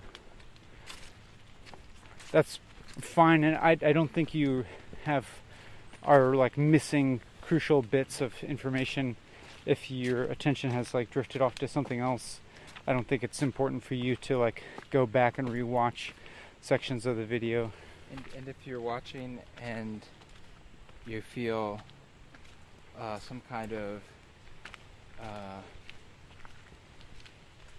sense that you should finish it, I have no idea if you do or don't. I'm just speaking from my experience. If you're watching a video, even that I'm not enjoying or don't feel like I'm getting much out of, sometimes I'll keep watching it, either because I'm like maybe it's not a should, but it's maybe it's this hope that like, well, maybe something's gonna happen, Uh-huh. or maybe I'll get something out of it, Yeah. and just kind of keep on holding on to that, Yeah. and like, it's yeah, it's Yeah, I would mostly hope that if you're continuing to watch this video, it's because you're actually continuing to feel engaged by it, or at least continually enough there is something in it that stimulates you in some, or connects with you in some way that is causing you to remain interested, rather than well, I mean, I guess I would allow for the possibility that maybe you're experiencing some doubts about continuing to watch or to listen, but you're curious about what might change in this video, and I would allow for that too, because I think it is changing, and it will keep changing. Of course, not in the kind of sense that it's going to like become vastly more stimulating. I don't think in like it's not going to jump towards it's not going to turn into jump cuts of like women in bikinis and Justin Bieber singing to you, or whatever it is that might be like immediately stimulating to your desires. Not to imply that that you're a very like base kind of Philistine person that is only interested in sex appeal or something like that. but even just like a music video Uh-huh. or an interview, something like that. Like Yeah. I find watching like interviews really interesting, even if I don't know who the people are. Yeah. And I never heard of them, just to like hear a very like skillful person, a person that's very skilled at asking questions that kind of penetrate and expand of what a person thinks. And I don't think we're really doing that. Yeah. But that's something that I find really like captivating. Mm-hmm. Pulls me in, and I want to watch more and more. Mm-hmm.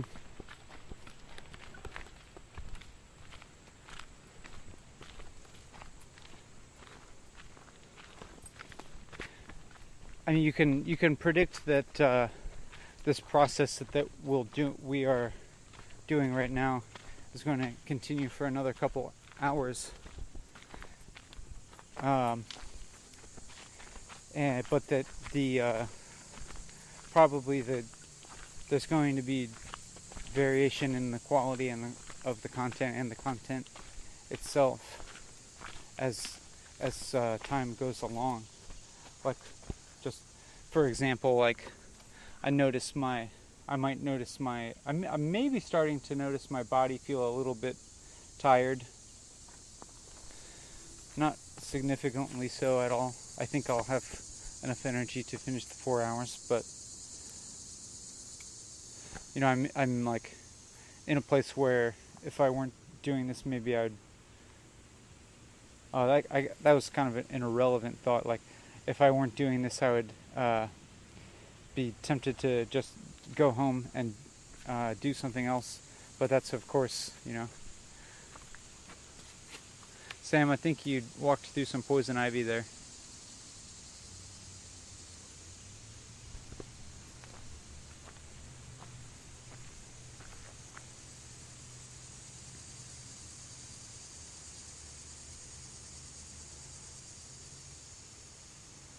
I'm finding myself wanting some stimulation, and I'm rubbing this tree and getting some stimulation. It feels good. like it's feeling the texture of this tree against my palms. It's like kind of like the feeling of the first couple sips of coffee in the morning. It's like waking up some neural pathways that weren't active for a while. Oh yeah. And it feels really good. Yeah. Now that has me thinking of whether I should do that or whether I should like abstain from that.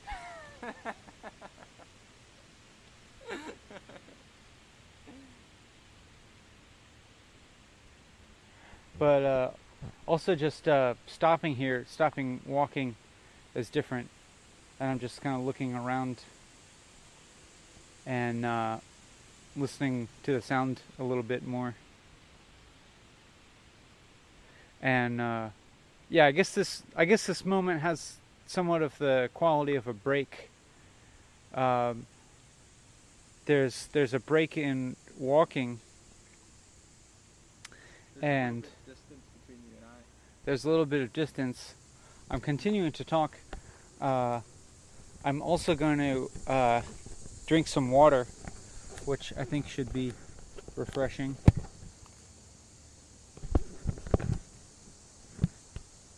I'm trying to find a place to set the camera.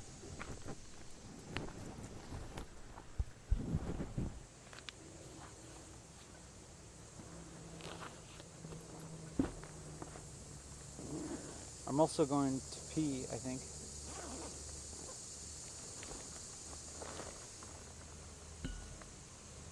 And I'm wondering about the possibilities, what additional possibilities having two people do walking and talking presents. Like, for example, I could go and pee while Sam continued talking or something.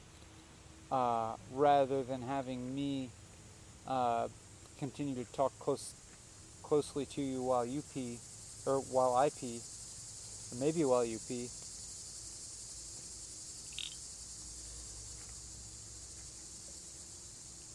A little bit of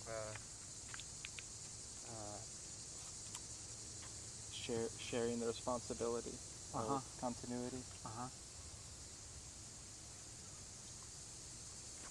I'm gonna go pee. Okay, I'm gonna continue speaking to you. Now things feel quite different for me. Well, a little bit different now that Ben isn't in the frame and he's occupied and I'm just with you. So, yeah, it feels a little more intimate to me.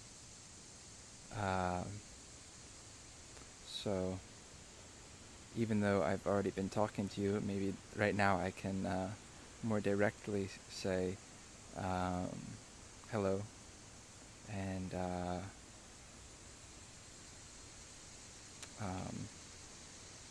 yeah, I hope you are well.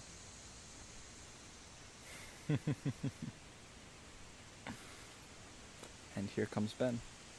That was a very new experience for me of walking off so that I couldn't hear what you were saying, and so there existing this other relationship between you and Sam, just for like a few moments where I'm not aware of it, and then I return and jump back in. That seemed really interesting to me, and it was like, it also had this quality of a break. Like, I'm not saying that it's like a drag to talk to you or something like that, but I was able to take a pee and drink some water, and then like had this moment where it's like, oh, I can actually like think without talking for a moment, and it had this quality of like, it did kind of have this quality of like being at work and then like taking a break from work and then like getting ready to go back into work. I think I think I would be fine without having that break, but it's kind of interesting, and now I feel like slightly, my energy feels like a little bit refreshed from having that. saying that it felt the intimacy suddenly shifted for me Mm-hmm. now that I was like talking to you in a like very direct, like one-to-one way, and that felt very different to me. Uh-huh. Yeah. It's kind of it's a little bit like a three-person relationship. Yeah. And Yeah. if we and then that makes me think of like what if we were just walking here with third person, but without the internet here with us, Mm-hmm. or if we had a third person and the internet, it would be like a four-person relationship. Well, it's 3 is very different than 4 because when it's 3, each person is very much in a position of how to say each person feels the movements of and the space taken up or given by each other person very much in a triangle. But when you have 4, then you can form 2 different pairs. Yeah. And then each of them can be more or less independent. Yeah. But if you have 3 people, if two people make a pair, like you and I just start talking to each other, Yeah. then you are kind of alienated or separated. Yeah. And if I only focus on talking to you, then Ben is a bit alienated or separated or left out. Yeah, I was thinking about that and how maybe there's this tendency for Sam and I to address each other more than we would address you. Whoa, a bug just flew into my eye. More that simply because of the kind of physical and temporal separation. So like maybe it with Sam and I present here, maybe it takes like a little bit of just effort to remember that the attention to you is very important as well. I'm feeling a really interesting shift in experiencing right now, since we've brought up the idea of trio, like a 3-way friendship, and how that's particularly challenging and different than a one-on-one and group of 4 or more. Mm-hmm. And I'm right now finding myself giving attention, trying to equally give attention to you and you,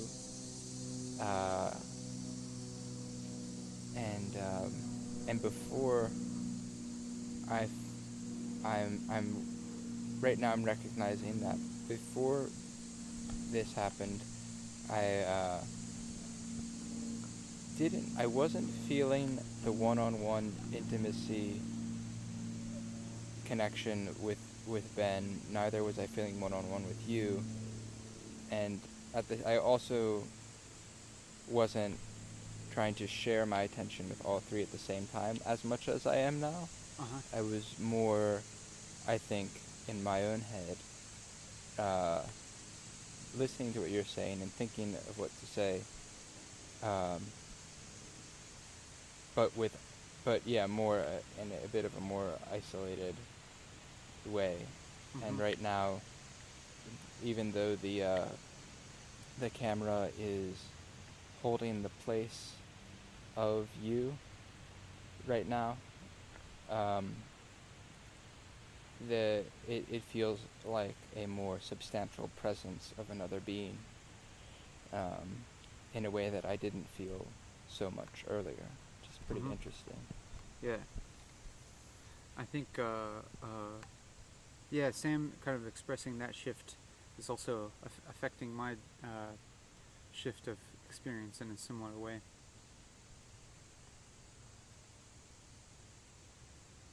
Now it's your turn to say something. Yeah. Yeah, leave a comment. can just like put that moment where it was my turn to say something, when we all acknowledge that we're all equally responsible for this relationship. Yeah. Yeah, that could be a good, put a time cue in there, and then time marker, and leave a comment if you want to. It might feel a little strange or something like that, but maybe not.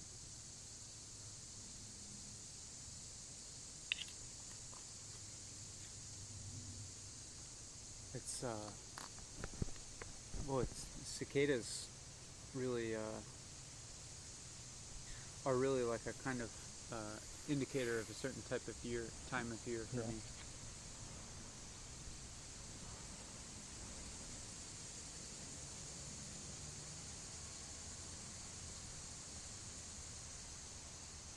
Yeah, when we began walking today, I was really enjoying this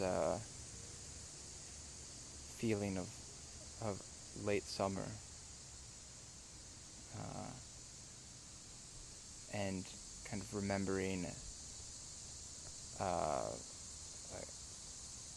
more of a childhood memory of the feeling of summer being like kind of endless and just feels like forever. Kind of having a memory of that when we began our walk today, but also the like hints of fall coming, like a slightly cooler air, or kind of like the plant life having expended so much of its energy in flowers and fruit, and now are dropping nuts. It's kind of a sign that they're getting tired. Yeah.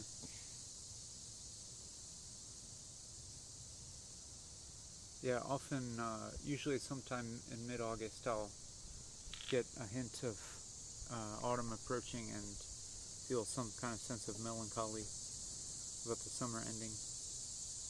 I haven't felt that so strongly yet this summer.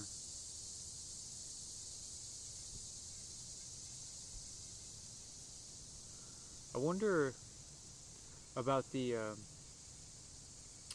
because of because of this video allowing a temporal flexibility of when it's experienced. If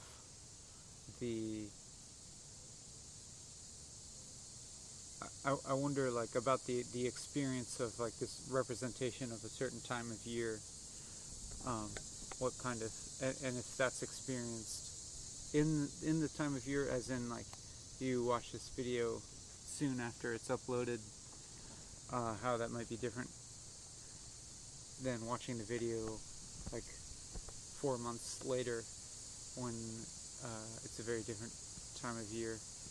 And I think either way is fine. Like if it's a different time of year, it may call more attention to the temporal separation, and maybe call more attention to the mediation involved with the video, as it would be harder to kind of like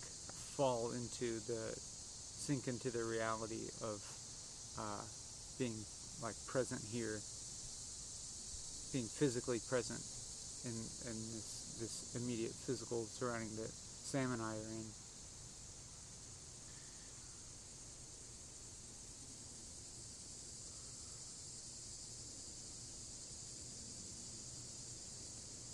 And I'm just kind of imagining the environment that you're in, and when I think about it, I think most likely inside a building, and maybe at a computer. Like you could be on a phone, outside or wherever. I imagine if I was viewing this or listening to it, if I was cutting grass, that would be a good opportunity Oh yeah. to listen to this. Yeah. That way I could like enjoy engaging with in this ongoing talk. Uh-huh. Uh, I think it would have to be I think I'd have to be in an environment that was uninteresting and unstimulating enough to want um, this long video to step in and provide some interest and stimulation. For example, if I were walking in the woods, I'd feel very disinclined to turn on my phone and watch this video of us walking in the woods. or if you're having guests over Yeah. and maybe if I was with other people, I'd prioritize being present with them Uh-huh. rather than watching something. Yeah. Yeah. Rather than watching something. Yeah. Yeah, maybe I think about this video being able to provide something in a situation where you might otherwise be kind of just alone and with your own thoughts, and but I hope that this video would maybe provide something that's not necessarily like super distracting or going to bury your own thought process, but one that can coexist with it in a kind of peaceful way or calming. Like I've read some comments from viewers saying that these videos were calming for them to listen to, and I've heard from some people that listen to it while they're at work doing like a solitary activity or something like that.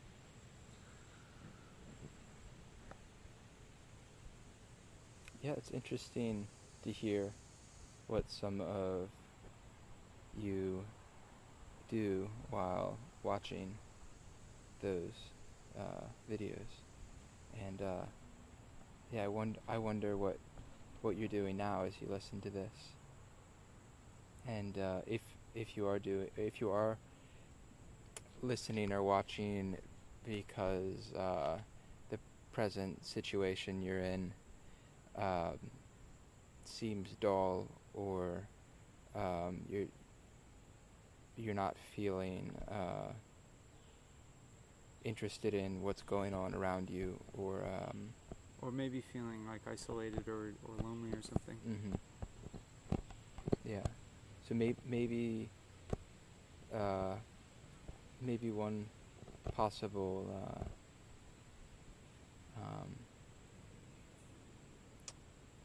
thing that we could be offering is like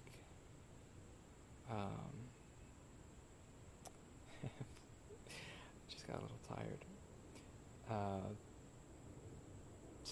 Some like stimulation and connection in a moment where you're feeling disconnected and not stimulated. So if you are watching this and you are or were feeling disconnected or not stimulated, and you're starting to feel like more connected with yourself and with the world and with others, then I'd feel pretty satisfied with having contributed to that, or having offered that. That would be like, yeah, I'd feel good about that. But I don't know. I was going to say, I can't imagine somebody watching this because they want to have a good time. Like,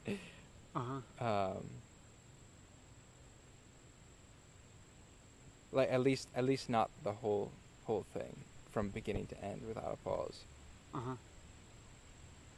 It would take I imagine it would take like effort and determination Right.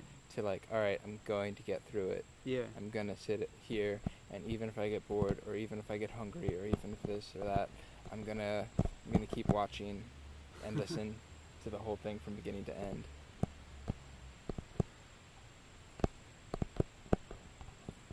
Yeah, it's almost like maybe like I imagine like the entertainment value of this being like very low,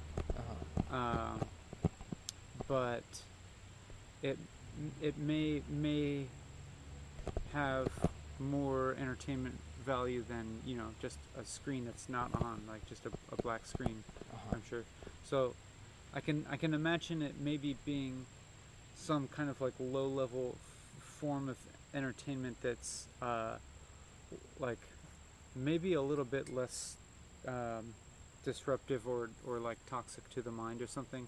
Like if you're a person who is in a situation or like state of mind where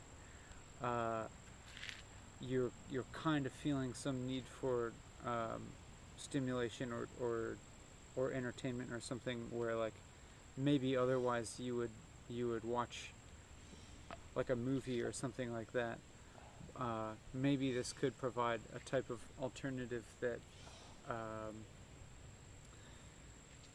is something that like it could like take some like load off of the existential difficulty of being alone or something, but still be kind of directing, like not directing your attention like away from yourself or your consciousness in a way that's like might actually be kind of harmful in the long run. Like maybe this is a type of some type of low level entertainment that's that might help you and engage with and process your own experience more than some other stuff might. Like it doesn't contribute to more forgetting, but potentially encourages or stimulates kind of activity. Yeah. I think especially if you find like a manual task, like that's, I imagine that being like, for me, that would be the optimal way to watch this video would be to be cracking nuts or shelling peas or like painting a room. Painting a room or cleaning or shucking lima beans. Yeah, that'd be good. Just cleaning the house or something.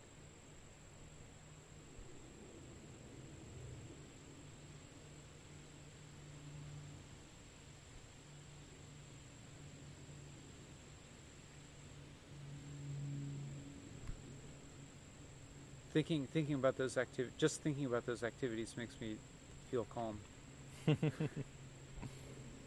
Thinking about sweeping, I feel calm. I like sweeping. What if you started a YouTube channel called Thinking About Sweeping, and it was just you standing there?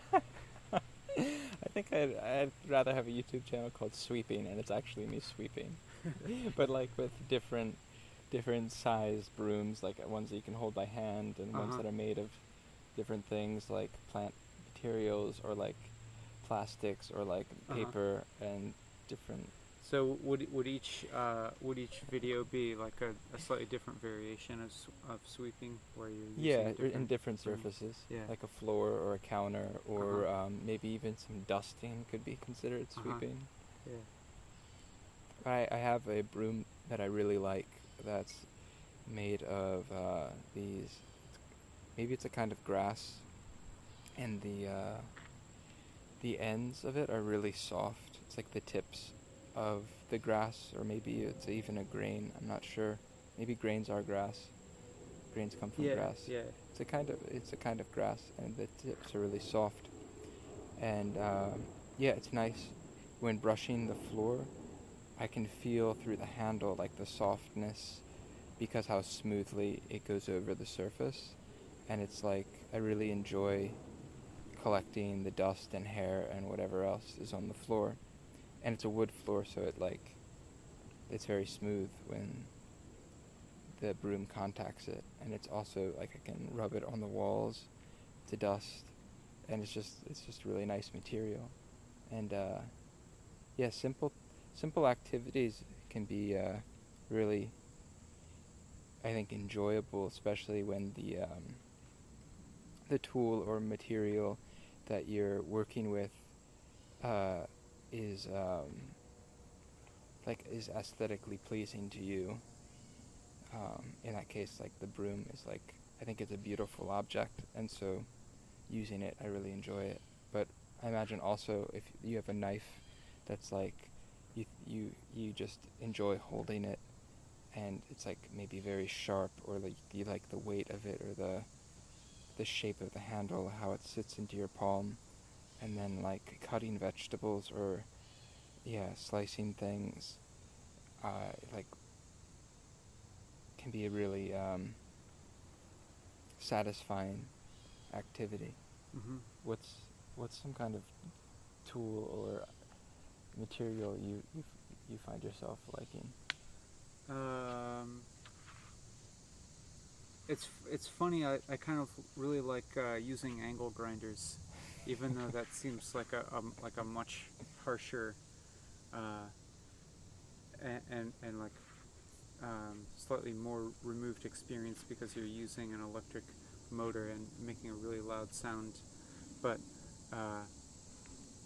I kind of am in awe of the sheer power of an angle grinder to cut through incredibly hard materials that I could never cut through, and the fine amount of control that I can have with it. I could just like I could grind off just like the tiniest section of something, or I could like carve out like a whole chunk of something, and the ease with which I can move through that material is astounding to me.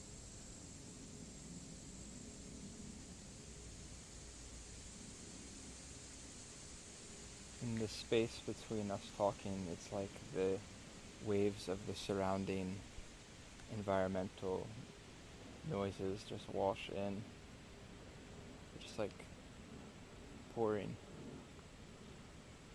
I feel tempted to sit down for a moment,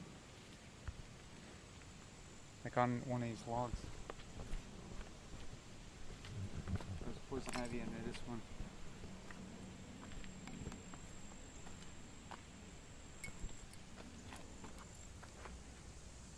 I want to sit.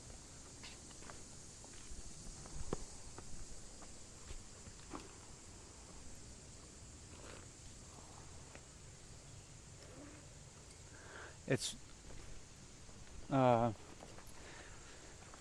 interesting to have allowed this a relaxation of the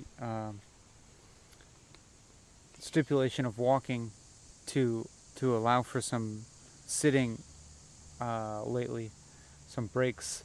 I noticed I was doing that in the last episode, sitting for just relaxing physically for some periods, but it felt like the concentration on talking was important enough to just relax the body for a little bit and to allow to focus on talking a little more, and I appreciated that. And right now I'm like really appreciating this getting to rest my feet and having them like dangle, having my legs and ankles dangled down feels really nice after walking.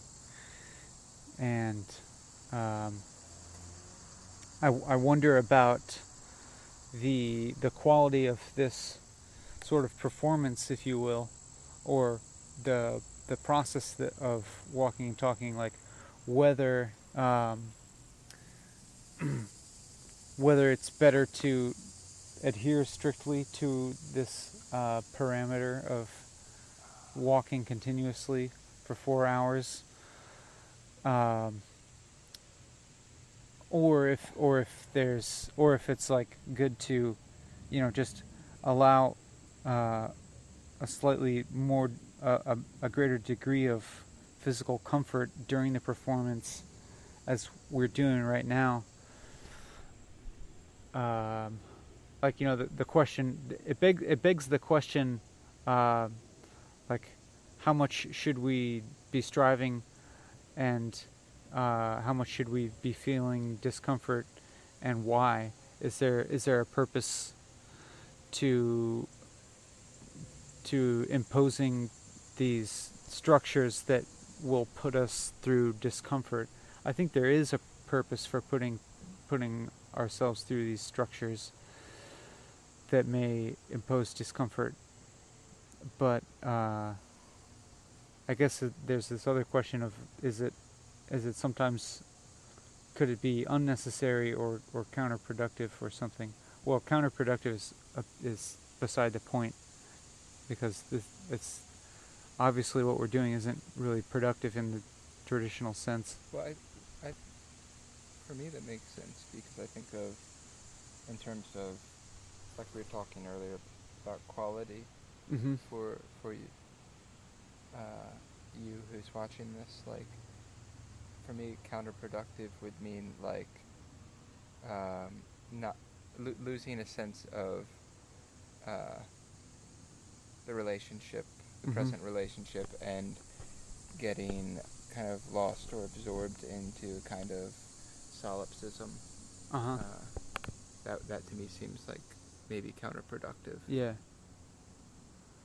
Yeah, I think often the structures that we find ourselves in that might that we might feel some discomfort within are often have a function of relating to other people in the world. Like, for example, like a work schedule, where one day I might really not feel like going into work, but because of this schedule that's imposed, I'll go anyways, and it's that schedule allows other people to coordinate, and just allows the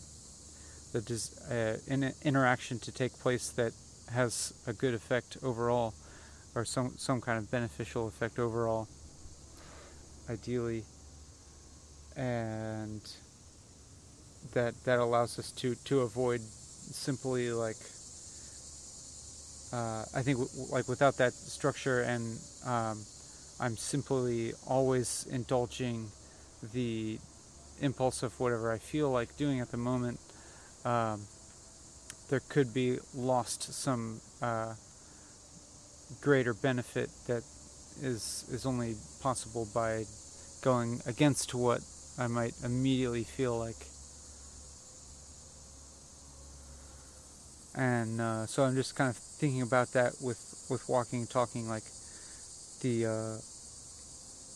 what is the walking part useful? I think we've already kind of addressed the talking stipulation to a satisfactory degree, but the walking part, I think that the walking contributes it affects my mood and my energy in a way, and it maintains a certain rhythm, and like relates to my rhythm of thinking, and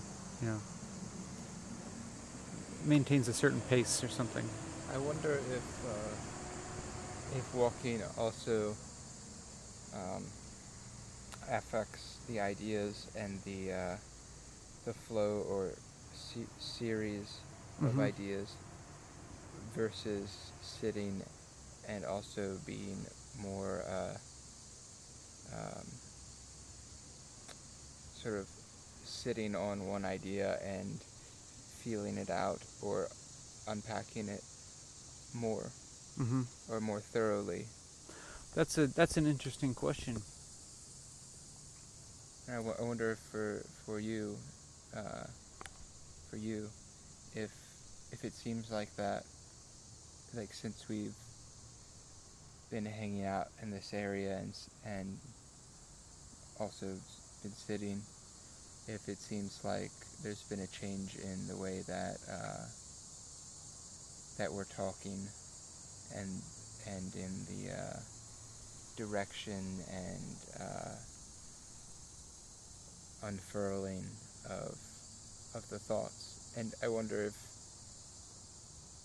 if what the difference is, if there is a difference, what it's like for you. I'm starting, when you said that, I started to notice that may be the case, that there, since we've stopped walking and stayed in this area and then sat down, there's maybe a different pacing of thought, and that feels welcome to me. Like the walking kind of being metaphorical of like just traveling through vast amounts of thought. And now that we're sitting, feeling something closer to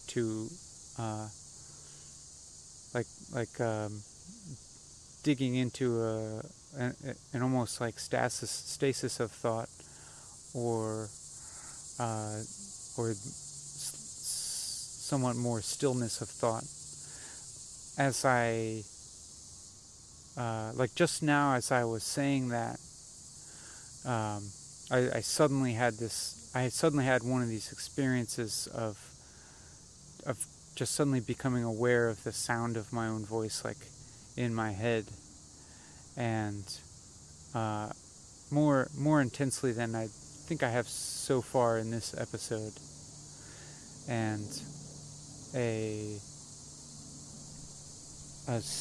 stronger like sense of stillness than I've had so far in this episode. And like just now, I kind of straightened out my back, and I had maybe been less aware of my own posture. And now I'm like doing the unfurrowing of my brow, because I noticed my brow getting furrowed, and so I'm unfurrowing it and doing it on screen, no less. As we're talking about how the interactions and reciprocity between like body movement, posture, and mental experience and activity, like how do I think when I'm walking? How do I think when I'm running? How do I think when I'm sitting? And how do I sit when I'm thinking a lot? Or how do I walk when I'm feeling anxious? Is kind of reciprocity between the two. I'd like to invite you to try, if you are sitting or you're standing or walking, you could like participate with us in this, possibly by trying different, maybe like sitting straighter, or if you're sitting straight, then like loosening up and being a bit more concave, or like stretching, or curling up in a ball, or if you're walking or moving around, you could try different kind of rhythms of walking or bouncing, and just like notice how these things are affecting your feelings and thoughts. Whether you do that now or later, or you don't do it, it's just an idea or suggestion. I notice for me, like, if I go running, while I'm running and after I run, it's a very different. I feel very different, like emotionally, and having different thoughts and ways of thinking than I did previous to running, usually, and other different kinds of physical activities.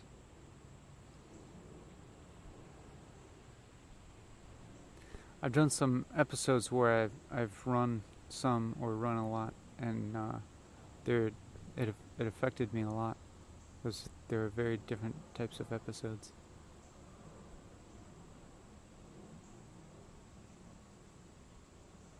I'm feeling like some sense of tiredness set in since we've been sitting, and I'm wondering if well, I'm thinking at some point I'd like to walk some more, but just kind of thinking of when to do that. I'm not sure if there's any perfect moment to begin walking again. I'm kind of interested in hanging out with experiencing tiredness before moving away from it. Because for me, when I start to feel tired, I have a habit of not wanting to feel tired and wanting to feel like more up, or more active and engaged and clear, and lighter. So there's like a resistance that comes up to the feeling of tired, and I'm also feeling tired right now, and kind of curious about if we kind of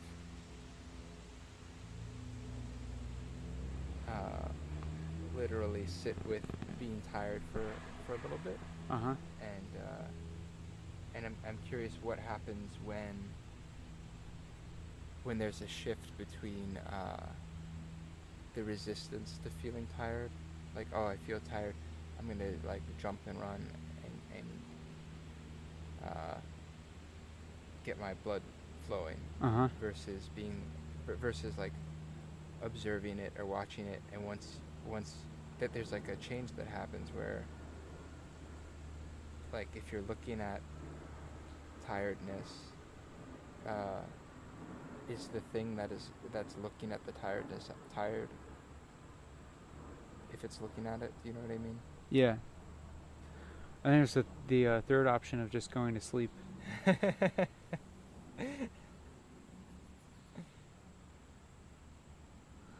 But I don't want to do that. No, I don't want to do that either right now.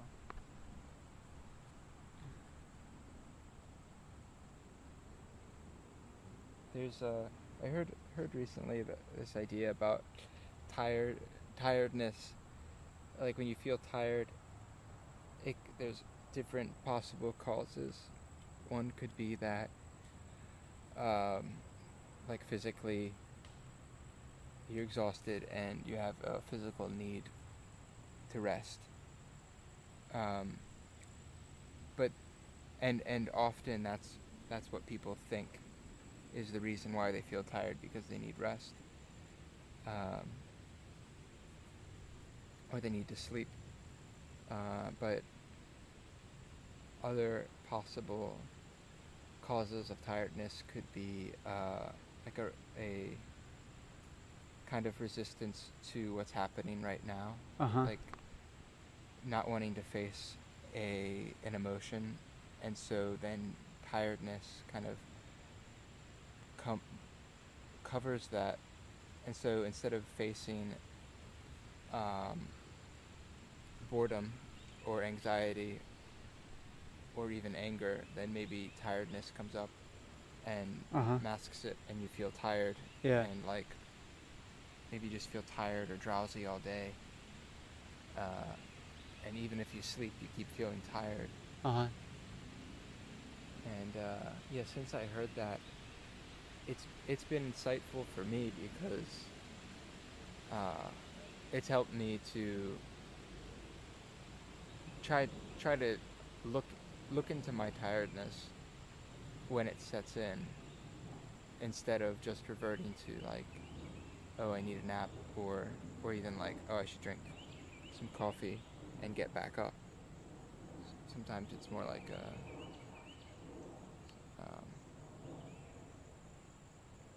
something more psychological. Uh-huh. I'm feeling really tired now. What, like mind or body or both? I think both. But now that I start talking, like maybe once I start talking, maybe there is some other level that is able to separate from that tiredness or something.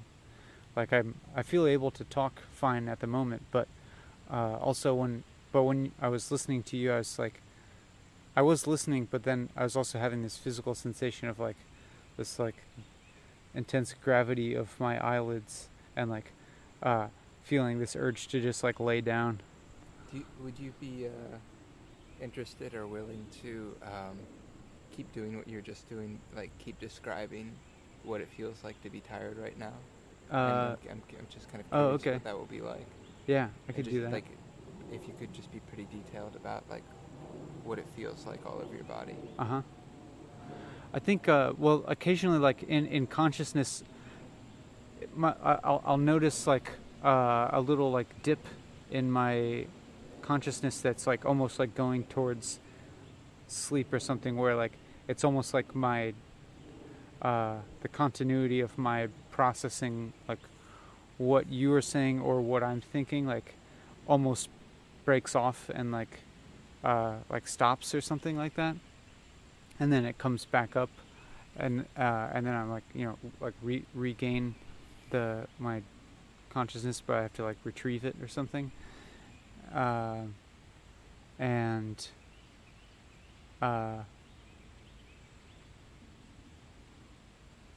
then there's like the physical kind of worn outness of like that I can feel in my feet, which is almost a pleasant sensation now, in that I'm off of my feet, and so like I'm experiencing this like pleasant sensation of my feet, like I don't know, like maybe like the blood flow like returning to all of my extremities in my feet or something like that, or the relaxation of some of the muscles in my feet or something. And there's maybe kind of a laxness in my neck, or a tendency towards laxness in my neck that like wants to let my head droop down, and same with my eyelids, although not so much at the present moment, but a slight like tendency for my eyelids to want to droop down. And then some other sensation that feels like it's in my head of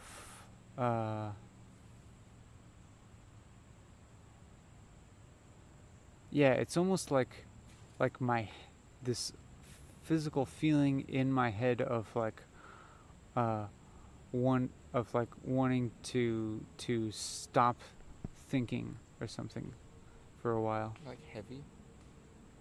Yeah. Your brain feels heavy? Yeah.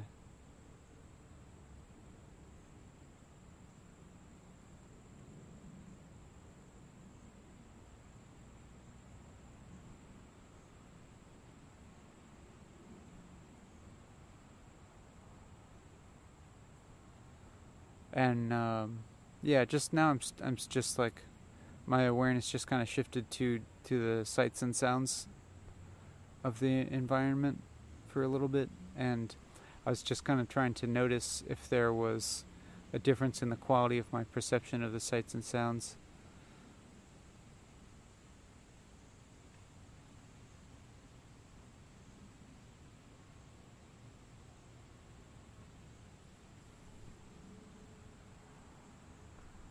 I don't.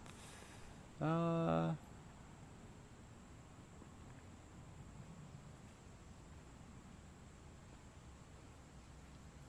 maybe there's a slight tiredness of my eyes too, of like looking and focusing, and hello, like um, like a draw towards resting my eyes, like resting their activity of focusing and looking around.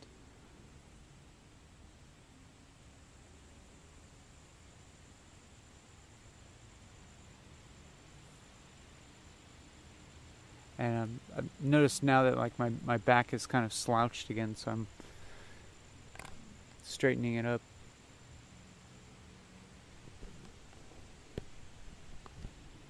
And I'm just kind of turning the camera around so that the viewer can kind of so that you can kind of get a sense of my experience of like just kind of looking around my environment and listening around.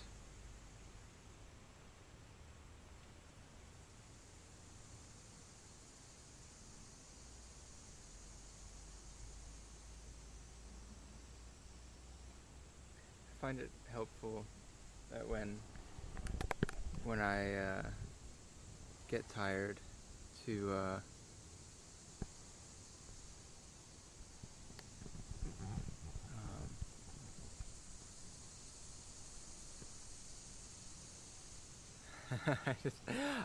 I started to say something and then I didn't really want to say it. Uh-huh. Yeah. I just had this thought of thinking about the viewer's experience in relation to which of us is holding the camera, and I'm wondering if when I'm holding the camera, and especially if I'm pointing it outwards or at Sam, if you are tending to identify some with me as opposed to Sam, or if Sam is the one holding the camera, then if you are like identifying some with his perspective. I imagine that the talking has more Uh-huh. of a influence. Uh-huh. Because it's more of a sharing of your inner world, and maybe somebody's not even watching it. Yeah, that's possible.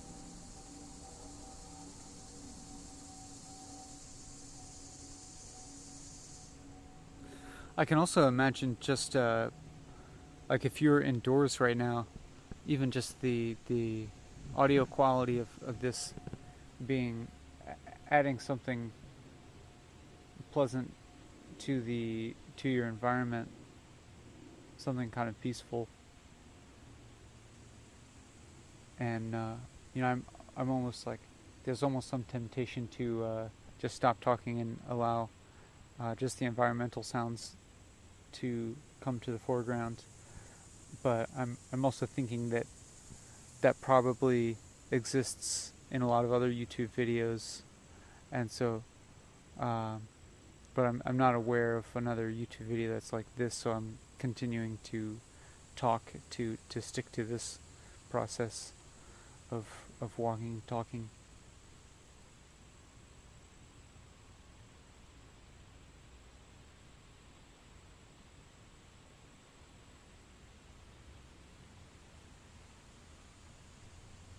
But that, I got there, and I think I got tired of talking or something, and then I allowed a pause to be. So you'll get a little bit of only environmental sounds, but maybe it's possible to kind of conceive of the talking here as another environmental sound, of another natural process just taking place. It's a different sort of natural process because it's one that's more closely aligned with the process that occurs in your own mind.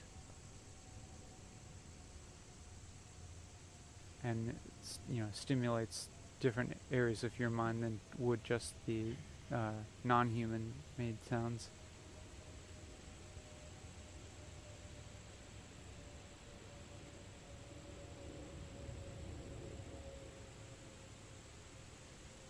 I'm thinking of wondering what to contribute. I'm also enjoying and feeling tempted to just keep enjoying these sounds of the environment.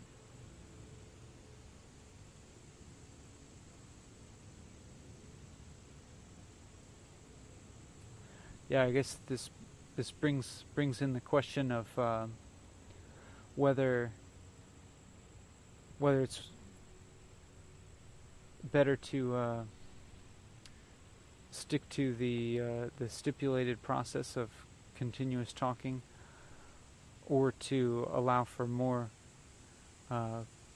flexibility in that, in order to experience some enjoyment and do something that kind of like feel like doing, which would be to like not talk as much and just experience the sounds of the environment more.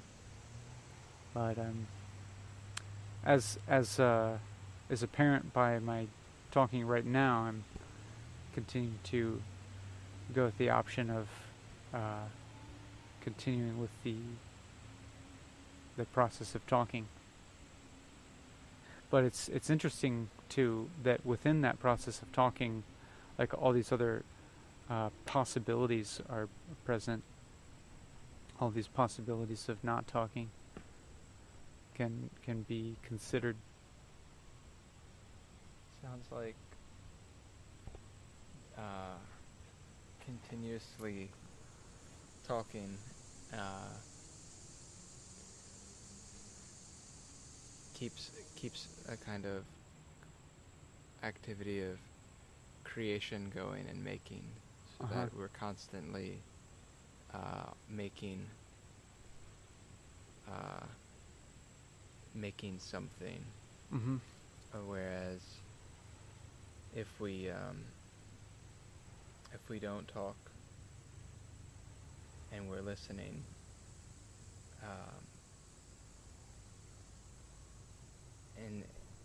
in some ways we stop creating, even though the camera keeps recording. Mm-hmm. That could be considered creating, but we're not really generating Mm-hmm. something. We're taking in, Mm-hmm. or like, yeah, we're taking in what's there. Mm-hmm. I wonder if in the structure of walking and talking, there is some kind of underlying value of creating, or like some kind of, I don't know, I was gonna say like moral value, but maybe it's just I don't know. Some Yeah, kind I of think value about like, if we have the opportunity to make something and it's something good, or something good to make when we have the opportunity to, and see what comes of it. Yeah, I think that expresses it pretty well. Or it's not necessarily good, but Uh-huh. there's just that open question of what if I do it, and there's some possibility that it might have some kind of maybe positive might be a word. I don't know. Yeah, or at least like another way of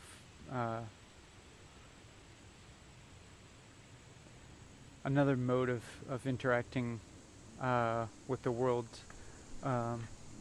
I guess chiefly with people, but sometimes I think about it as interacting with the internet as a somewhat larger entity in itself.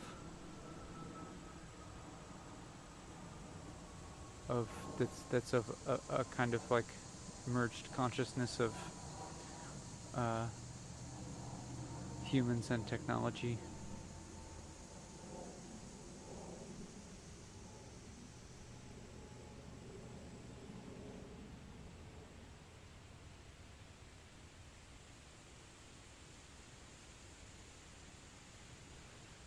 And to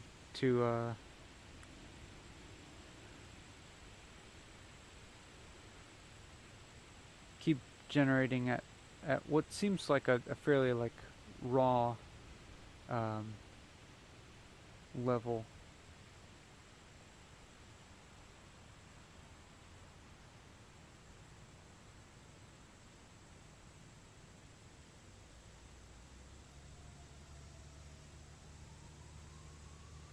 Like in this case, language being the basic material.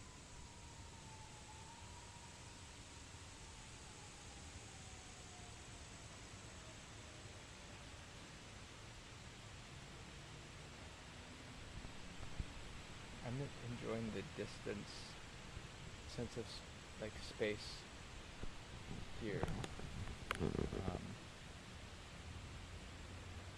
It's been a while since I've been in a space where there's this much depth, this much visual depth, and not being in like a room or around some buildings. Yeah. And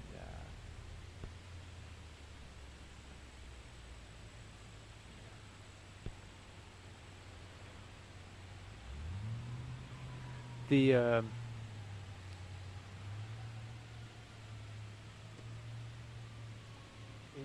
there's a like it's interesting to me, the feeling like connection that I get, even though the space or environment isn't human. Like it's not like I don't need to be talking to another person or even with another person. But I do get a feeling of connection because what's around me is so alive.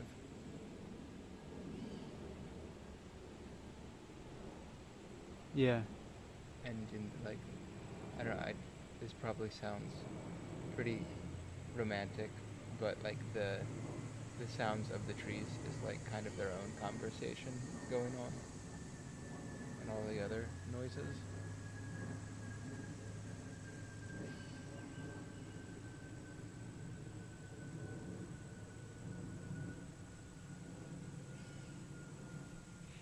They're just like soaking up sun and talking 24/7 or whatever.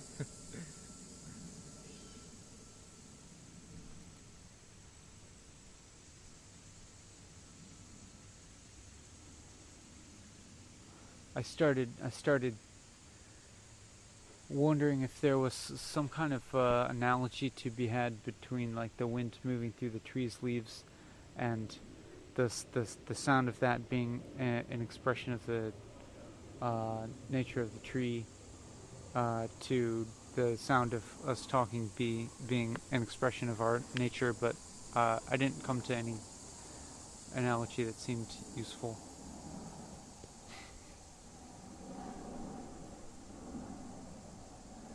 I'm starting to consider the idea of walking more, and I know that there's a meadow here that would present a very different environment, but what does your body feel like now? Does it feel different or the same as before? Let me think. Let me see here.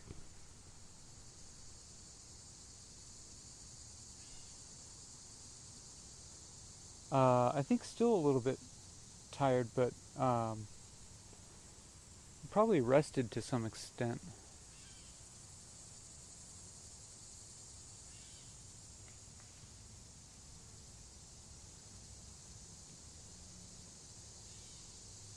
I'm listening to the cicadas, and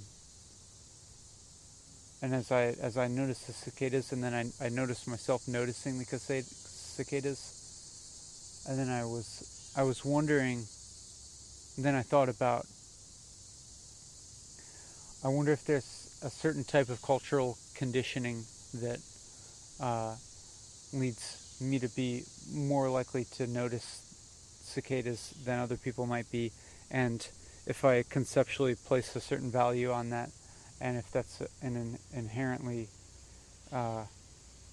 valuable thing, or if I'm just culturally conditioned to. If the sound of cicadas is valuable? No, if the act of Noticing them? of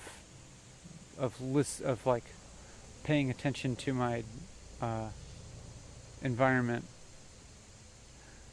I suppose it's good, but you know, we're in this natural environment, natural in scare quotes, because well, we're in this environment, and I don't think there's necessarily a pragmatic utility towards me noticing the cicada sound, or even the any of the sounds, unless it were like a bear coming at me or something like that. But I mean, what I'm hearing is that it's a pleasurable thing for you to notice and experience, Yeah. and about it being like the kind of value or good or bad about it. I'm thinking of other forms of things that feel pleasurable to listen to, but like people don't need to make and train cicadas and then advertise them and shuffle them around and fight over. Cicadas are just doing that. Whereas, like, there's a lot of things that sound pleasurable, but like a lot of like suffering is around it, around the production of it. I just when you said that, I had this amusing image of my mind of a billboard for cicadas. But yeah, I think you're. I'm interested in you seem onto something with there being other things that one could, you know, seek out to listen to that are pleasurable, things to seek out to experience, that the human-made production of those things necessarily like involves, you know, for example, K-pop. K-pop is like crack to my ears. It can be like really catchy and pleasurable, I guess.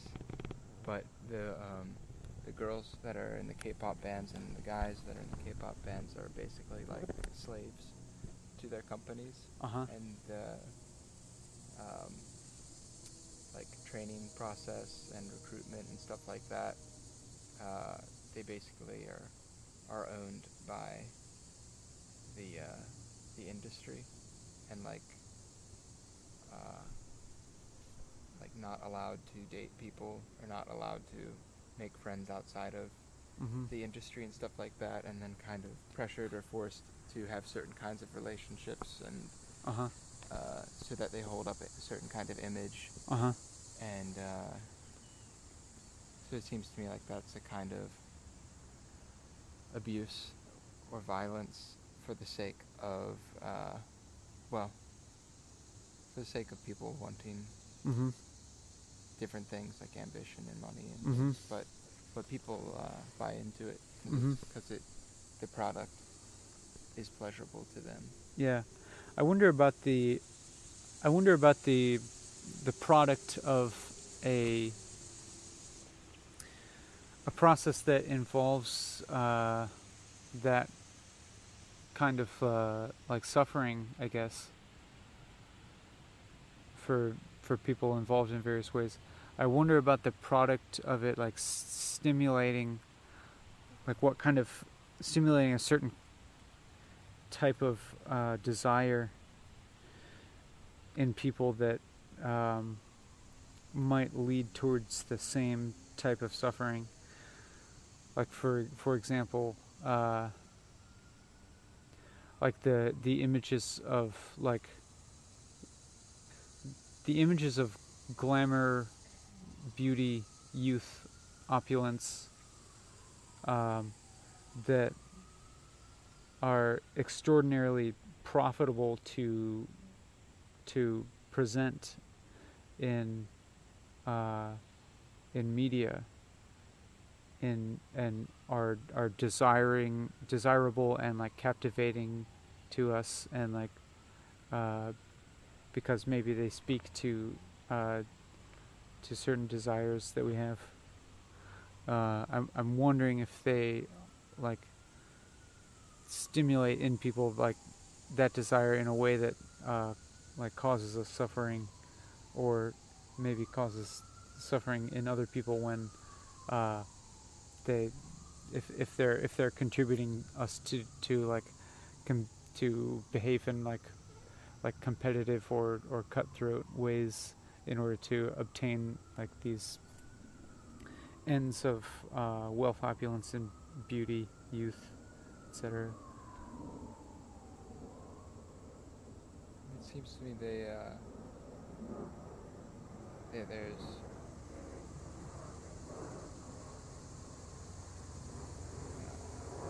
I don't know how to say what I'm going to say. It seems like certain kinds of media can be harmful by the narratives that they are putting out, that might be like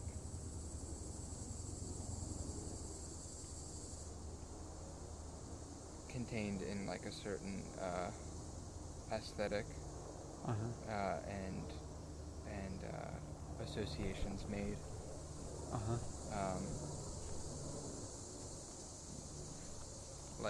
Like you're saying, youth and glamour maybe equating to like happiness. So I think that's on like a more like unconscious mental level what's going on, but I think there's also something maybe more psychosomatic that's going on that can be harmful, where it's conditioning your body to respond to certain sounds and certain images and certain ideas, like conditioning your body to be attached to those forms with pleasurable sensations, and then and getting addicted to that. And then when consuming something that doesn't produce that kind of pleasure or stimulation, and feeling dissatisfied with it, and potentially angry or frustrated, or just like averse to it.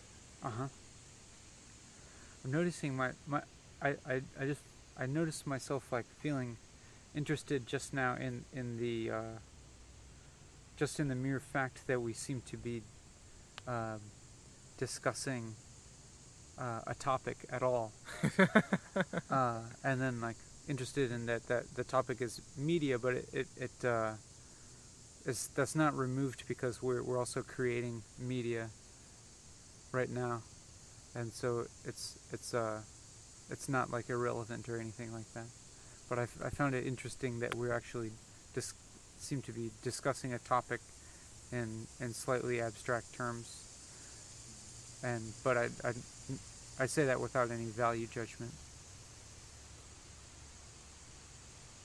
But like I think about that as like maybe part of this like emergent phenomena of like the process of talking without a set agenda or anything, and something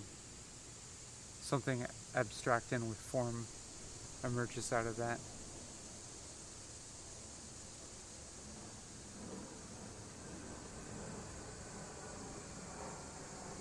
I wonder if you can hear the plane that's passing above us.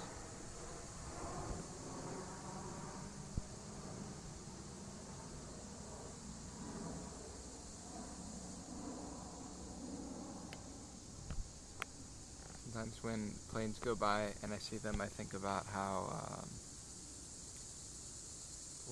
when was the last time I was in a plane and looking down and what that's like, and the kind of perspective I get from looking down in a plane and thinking about where I am right now and like so nestled inside of a certain locality.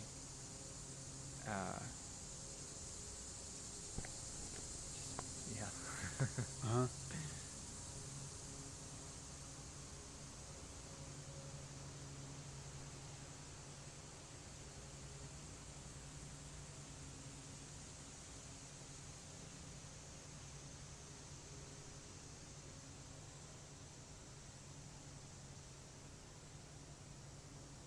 I was thinking about the view from a plane and how much of your view might be the human environment and how much of it might be the natural environment, and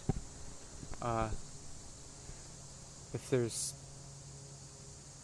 beauty within both of those things, like flying over like the Midwest and seeing all these patterns of squares and circles of the farm fields below is always really captivating to me. And from that perspective, the human activity like begins to resemble resemble a natural process to me for a larger organism. All the like pattern, but also variety and complexity in the human altered landscape below. And I kind of think of it increasingly as not just human altered, but also like machine altered, like, you know, like the tractors and trucks and bulldozers and everything that is.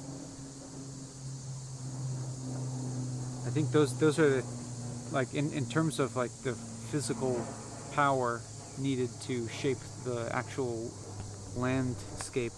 It's machines that are doing all the work, and humans just being kind of like the nervous system involved in that. I'm wondering if an animal or plant or fungus will evolve that like consumes plastics. That's an interesting question. And metal.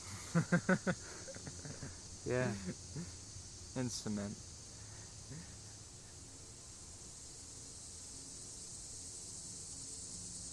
I'm looking at that metal, looks like a chain link. Yeah. You see it? And how like it stands out but also blends in with the rocks and sand there.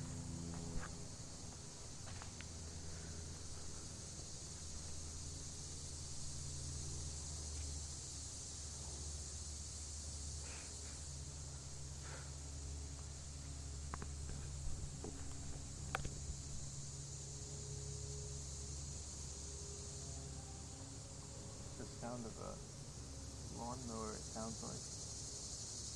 Mm-hmm.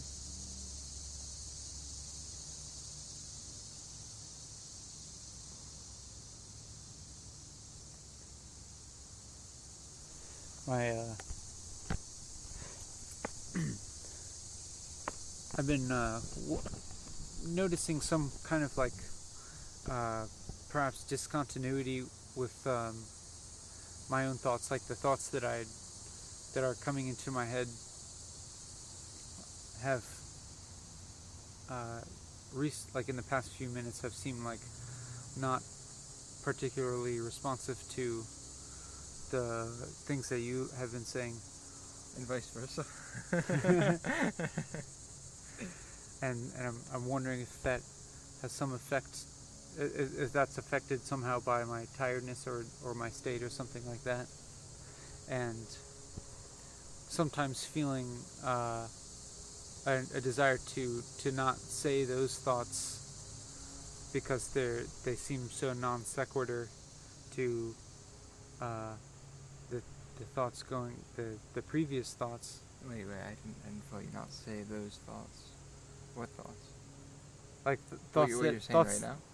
No, not the ones I'm saying right now, but like some thoughts that I had while you were talking that were like pretty unrelated to what you were talking about, and wondering if I should just reveal them as a matter of course of revealing all my thoughts or not. Well, one interesting thing about that is just to see the contrast of them. Yeah. Or even like... Or maybe might actually be able to reveal some of the relationship by saying them. Yeah. And then investigating my thought process. Like one of them was, I had the thought that for a long time now, instead of walking and talking, we've been sitting and walking. No, we've been sitting and talking. And then I think maybe it was our friend Jonathan who suggested that I do a series called Sitting and Walking, which I thought was really funny.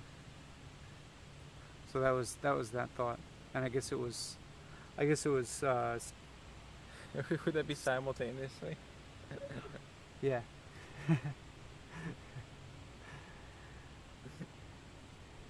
Simultaneous sitting and walking. But I guess that was spurred by observation of our current activity. Yeah, I'm trying to stay transparent with what's going on in my mind, and so sometimes I'm saying things and it's like pretty unrelated to your ideas that you're saying or your thoughts, or it's like an observation. So for now, I'm kind of like I'm okay with that happening and just seeing kind of how it goes.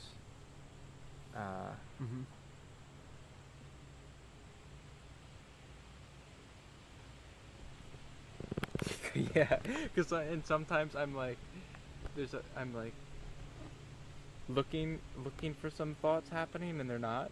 Yeah. It's not really going on. It's just like,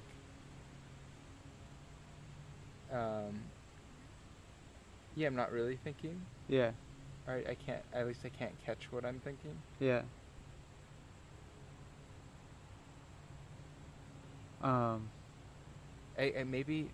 Maybe there needs to be some kind of effort to keep thinking about something. Yeah, that could be the case. And like we're also like kind of like nearing we're getting closer to the end of this 4-hour period, and I wonder if there is some element of like fatigue of thinking that could be setting in.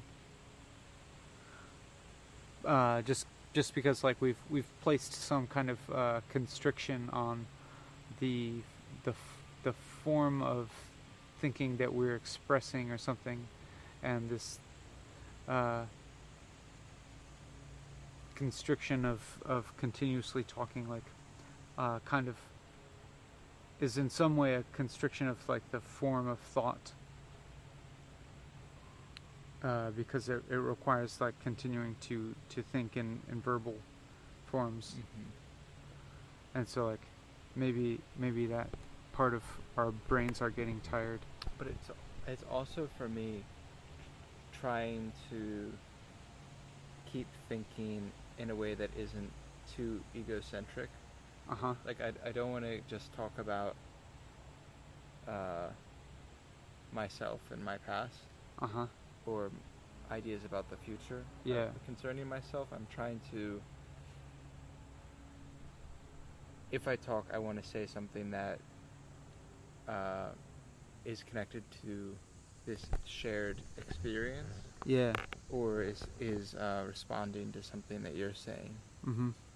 or like trying to point out something to the viewer or draw their attention to something. Mm-hmm. Yeah, I feel similarly. So there's some kind of like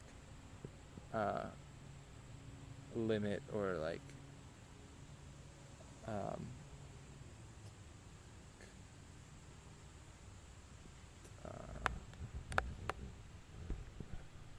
some kind of standards I have for what I want to say, Yeah.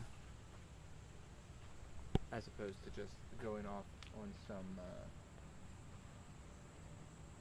personal story. Yeah. I think that's kind of a standard that I tend to hold when making these videos as well.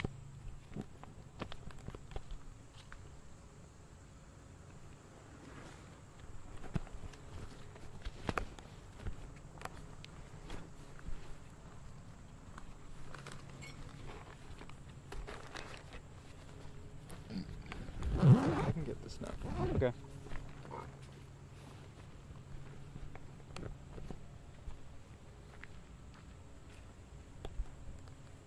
Where's that meadow? I think it's another branch of this trail.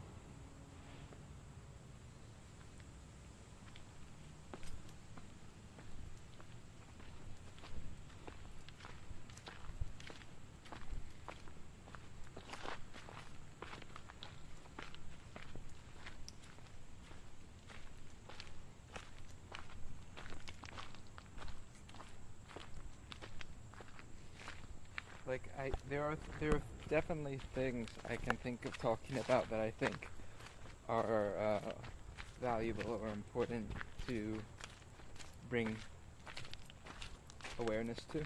Mm-hmm.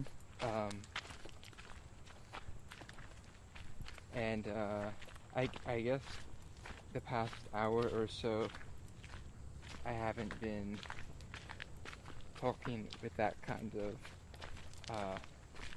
intention. It's been much more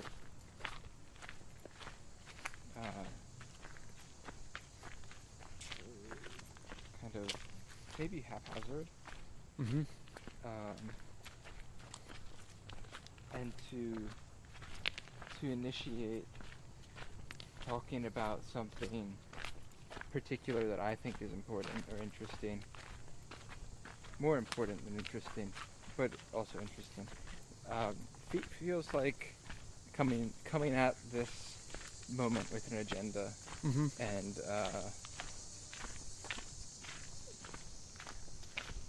And like, yeah, it also, it doesn't feel like it's naturally arising. It's more like getting my point together and getting ready to express it. Yeah. And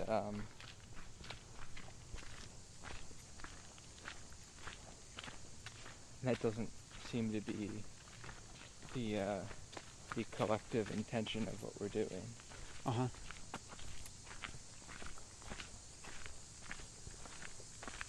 Yeah, it's like it's almost like because of having you here, you the viewer, it's like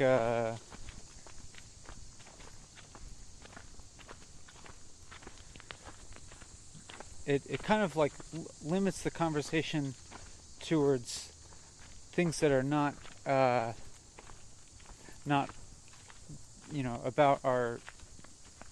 Sam and I's personal story, and we don't know your personal story, so it's none of our stories like relating to each other. So but it is maybe relating on some of the more basic things that we do share, and kind of like the present experience being an important realm of shared experience to which address. But as I started saying that, I started thinking about.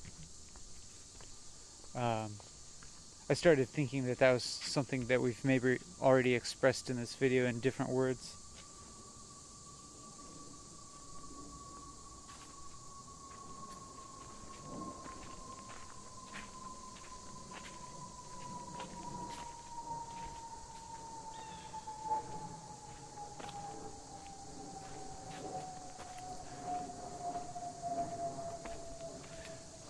I had some thoughts just now that were related to the my present experience, but starting also to concern my own personal experience more so than our shared experience. Like I started to think about my own personal experience of like feeling a little hungry or tired or just kind of like starting to anticipate the end of this video, and started to think forward about what that will be like to turn off the video and like walk back home, and it's in some ways like kind of parting ways with you. It's definitely a closure of a intensity. Yeah. And the container will no longer be there. Mm-hmm. I wonder about if you have been with us since we started. I wonder maybe you're also feeling this expectation of the end coming. Maybe you've jumped around, or I was gonna say maybe you didn't make it this far, but if you heard me say that, you did make it this far. Yeah, or jumped ahead. Yeah. I'm feeling like very ready for the end. Really? Yeah. Oh, I'm actually, as we're talking about this, I'm feeling more engaged. Oh yeah. And like I'm feeling. Oh, I just stepped something. I think it was horse poop. It was really big and squishy. Oh, watch out for the poison ivy, by the way.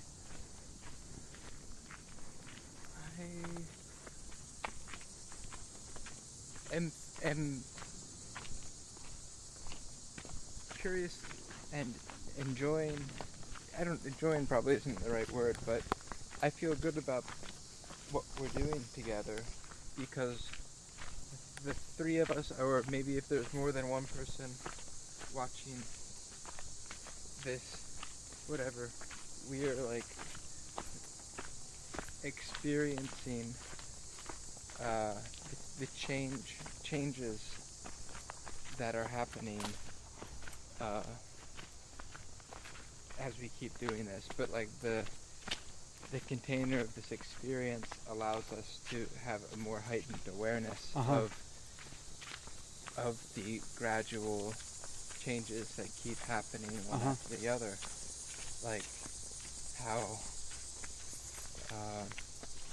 the tensions or discomfort and interests, tiredness, hunger, and all of this, like they're not constant, and they keep on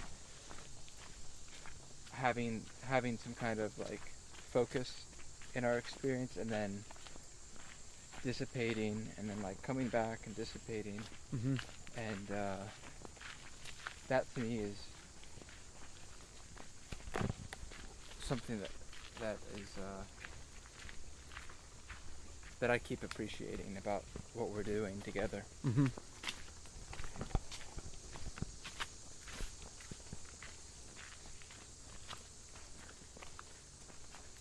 Ooh, is this, no, it's dry.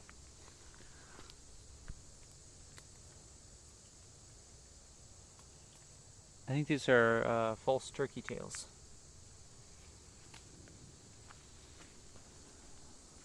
Which it's arbitrary, kind of which one's the true turkey tail and which one's the false turkey tail. Like, it seems to set up a value hierarchy. One of them being true and one of them being false. The only difference is that one of them has a rough spore surface and one of them has a smooth spore surface. You could also you could just as easily say that the two turkey tails are false turkey tails.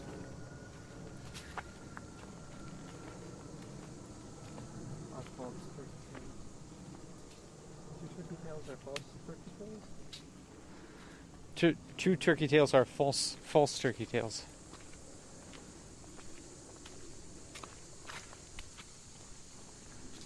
And you can make tea out of both of them.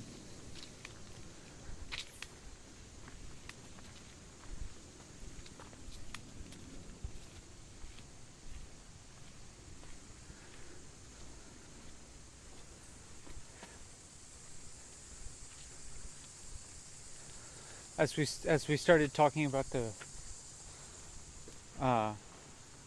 mushrooms, I had this thought, or maybe a sense or something of a certain intensity or focus or something starting to wane, or my attention feeling drawn towards drifting into. I'm not sure what it is. Maybe just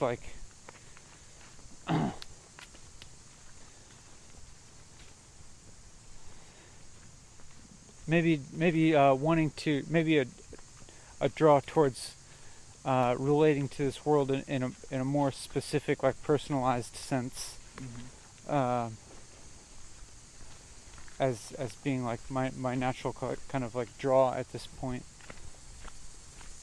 Is it similar to maybe how you might feel if you've been watching the video for a while and then you have this maybe a desire to get up and go outside? Would you say it's like that?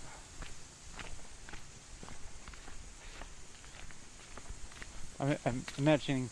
I'm not sure if I should say anything because that sounds like a question for the viewer.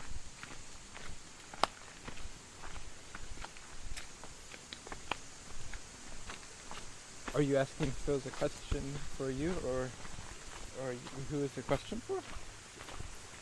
Well, I mean that sounded to me like a question for the viewer. Oh. And but I imagine a similar experience It was a question for both of you. Uh-huh. If I've never watched back one of these videos all the way through. I didn't mean this. I didn't mean this. For a different video. In general. Yeah. Like when watching TV or staring at a screen for a while. It's as if being engaged in a piece of media is if it's a channel and something slightly removed from quote unquote normal life, then I would say that I'm ready to go back to normal life.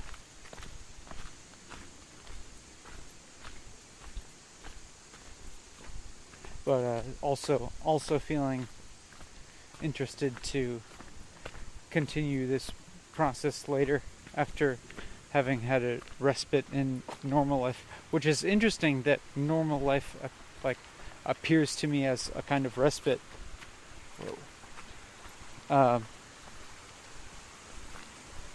Because often if I'm in normal life, then some other channel would probably appear to me as a respite. In fact, this walking and talking episode making this is for me a form of a respite from normal life. Yeah, a lot of mushrooms around here. Yeah. Keep seeing different colored mushrooms. This one looks so moist. Oh yeah. Oh. Yeah. Oh wow. it's got those ridges. Yeah. I'm not sure It's what that one gooey. is. Oh, it's really gooey.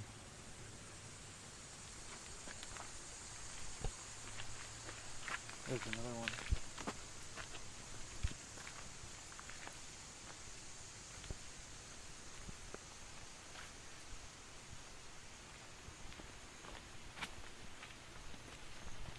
Now my attention is shifting towards looking for mushrooms.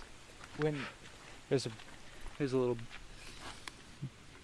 Oh, not what I thought it was. look at that white stuff. Is that mold? Looks like it. Yeah, I think it is. Some kind of like cloudy mushrooms. It looks like they have two stalks. I think it's mold on a mushroom. I'd say that's a really crazy looking mushroom.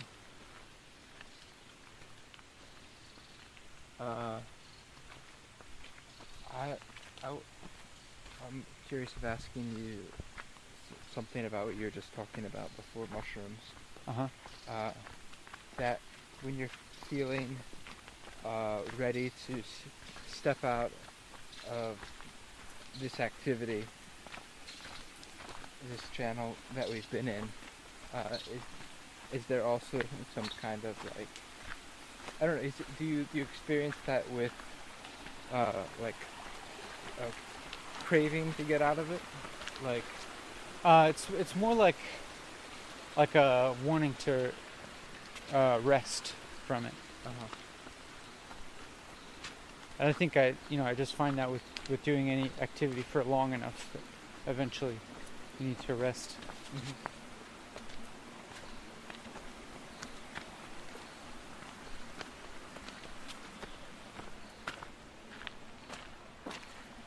I think maybe the meadow is that way.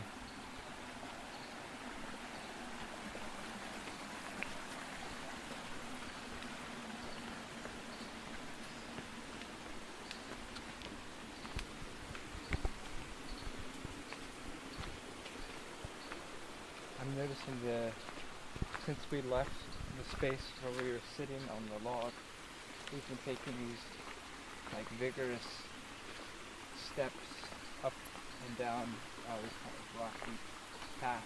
Uh-huh. And that feels refreshing for me after sitting for a while. Yeah. Like my legs feel kind of like tingling, maybe because they're getting like more circulation right now. Uh-huh.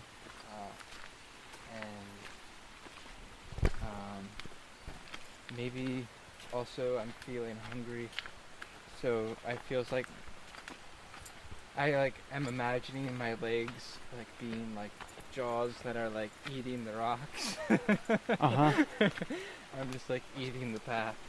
Oh yeah.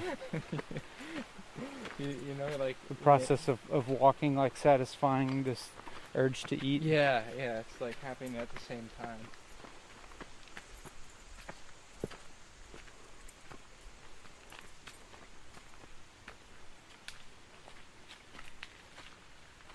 And I'm feeling more comfortable with you, who I don't know.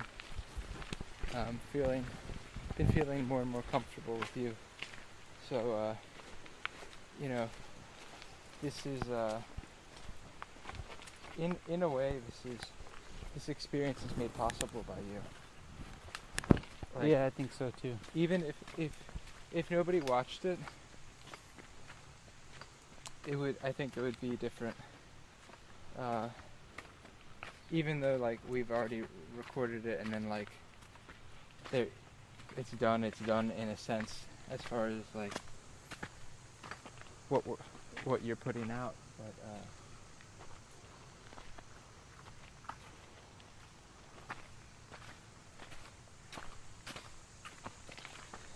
in an illogical way, I feel like your participation right now, what you're doing when you're watching it, is affecting me, what I'm doing right now, even though it's what I'm doing is in the past of what you're doing. Uh-huh. It's a kind of a cool idea. red russulas. This is what was growing at the place I was Oh, at yeah. last week. Yeah. This isn't that I don't think it's the Amanita. uh I think it's a russula.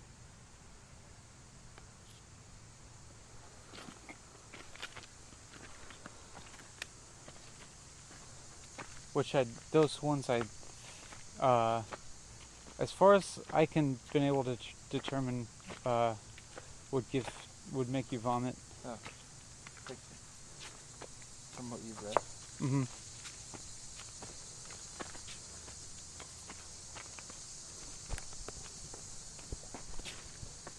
Like I think in the book, it's got kind of like a rose-colored stalk, so I think it's like a rosy russula.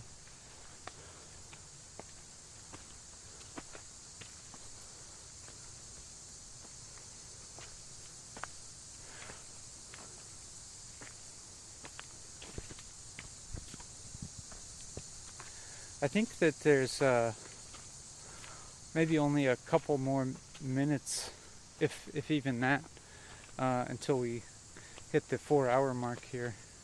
Really? Yeah.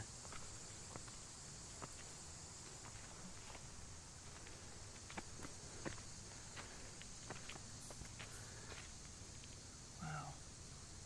That looks like poop. Yeah, or fried chicken.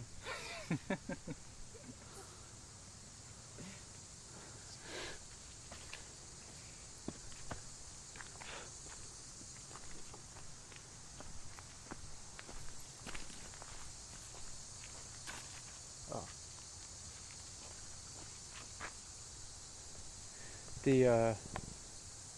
I really feel my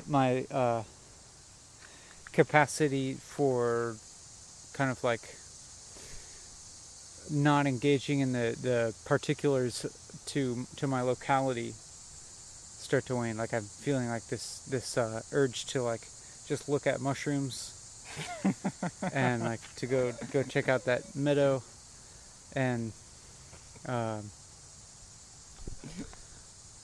so I want to like kind of like finally like express some gratitude to you for being here with this, and I hope that it's been something valuable for you as well, whether you skipped around or not. I feel I don't feel any attachment to you watching the whole thing continuously, although I can imagine that being an intense experience that would require a lot of attentional effort. Yeah,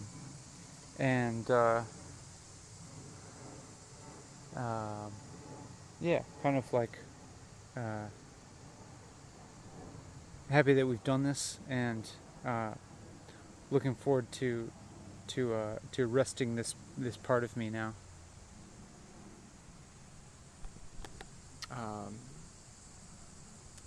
Happy to have gone along on this journey, and thank you for being there whenever you were there, and participating in this questionable activity that we're doing. I don't even know why I'm doing it. Maybe you don't know why you're doing it. I wish you a happy and peaceful evening or day or afternoon or wherever you are. And thank you, Ben. Thanks, Sam. Bye.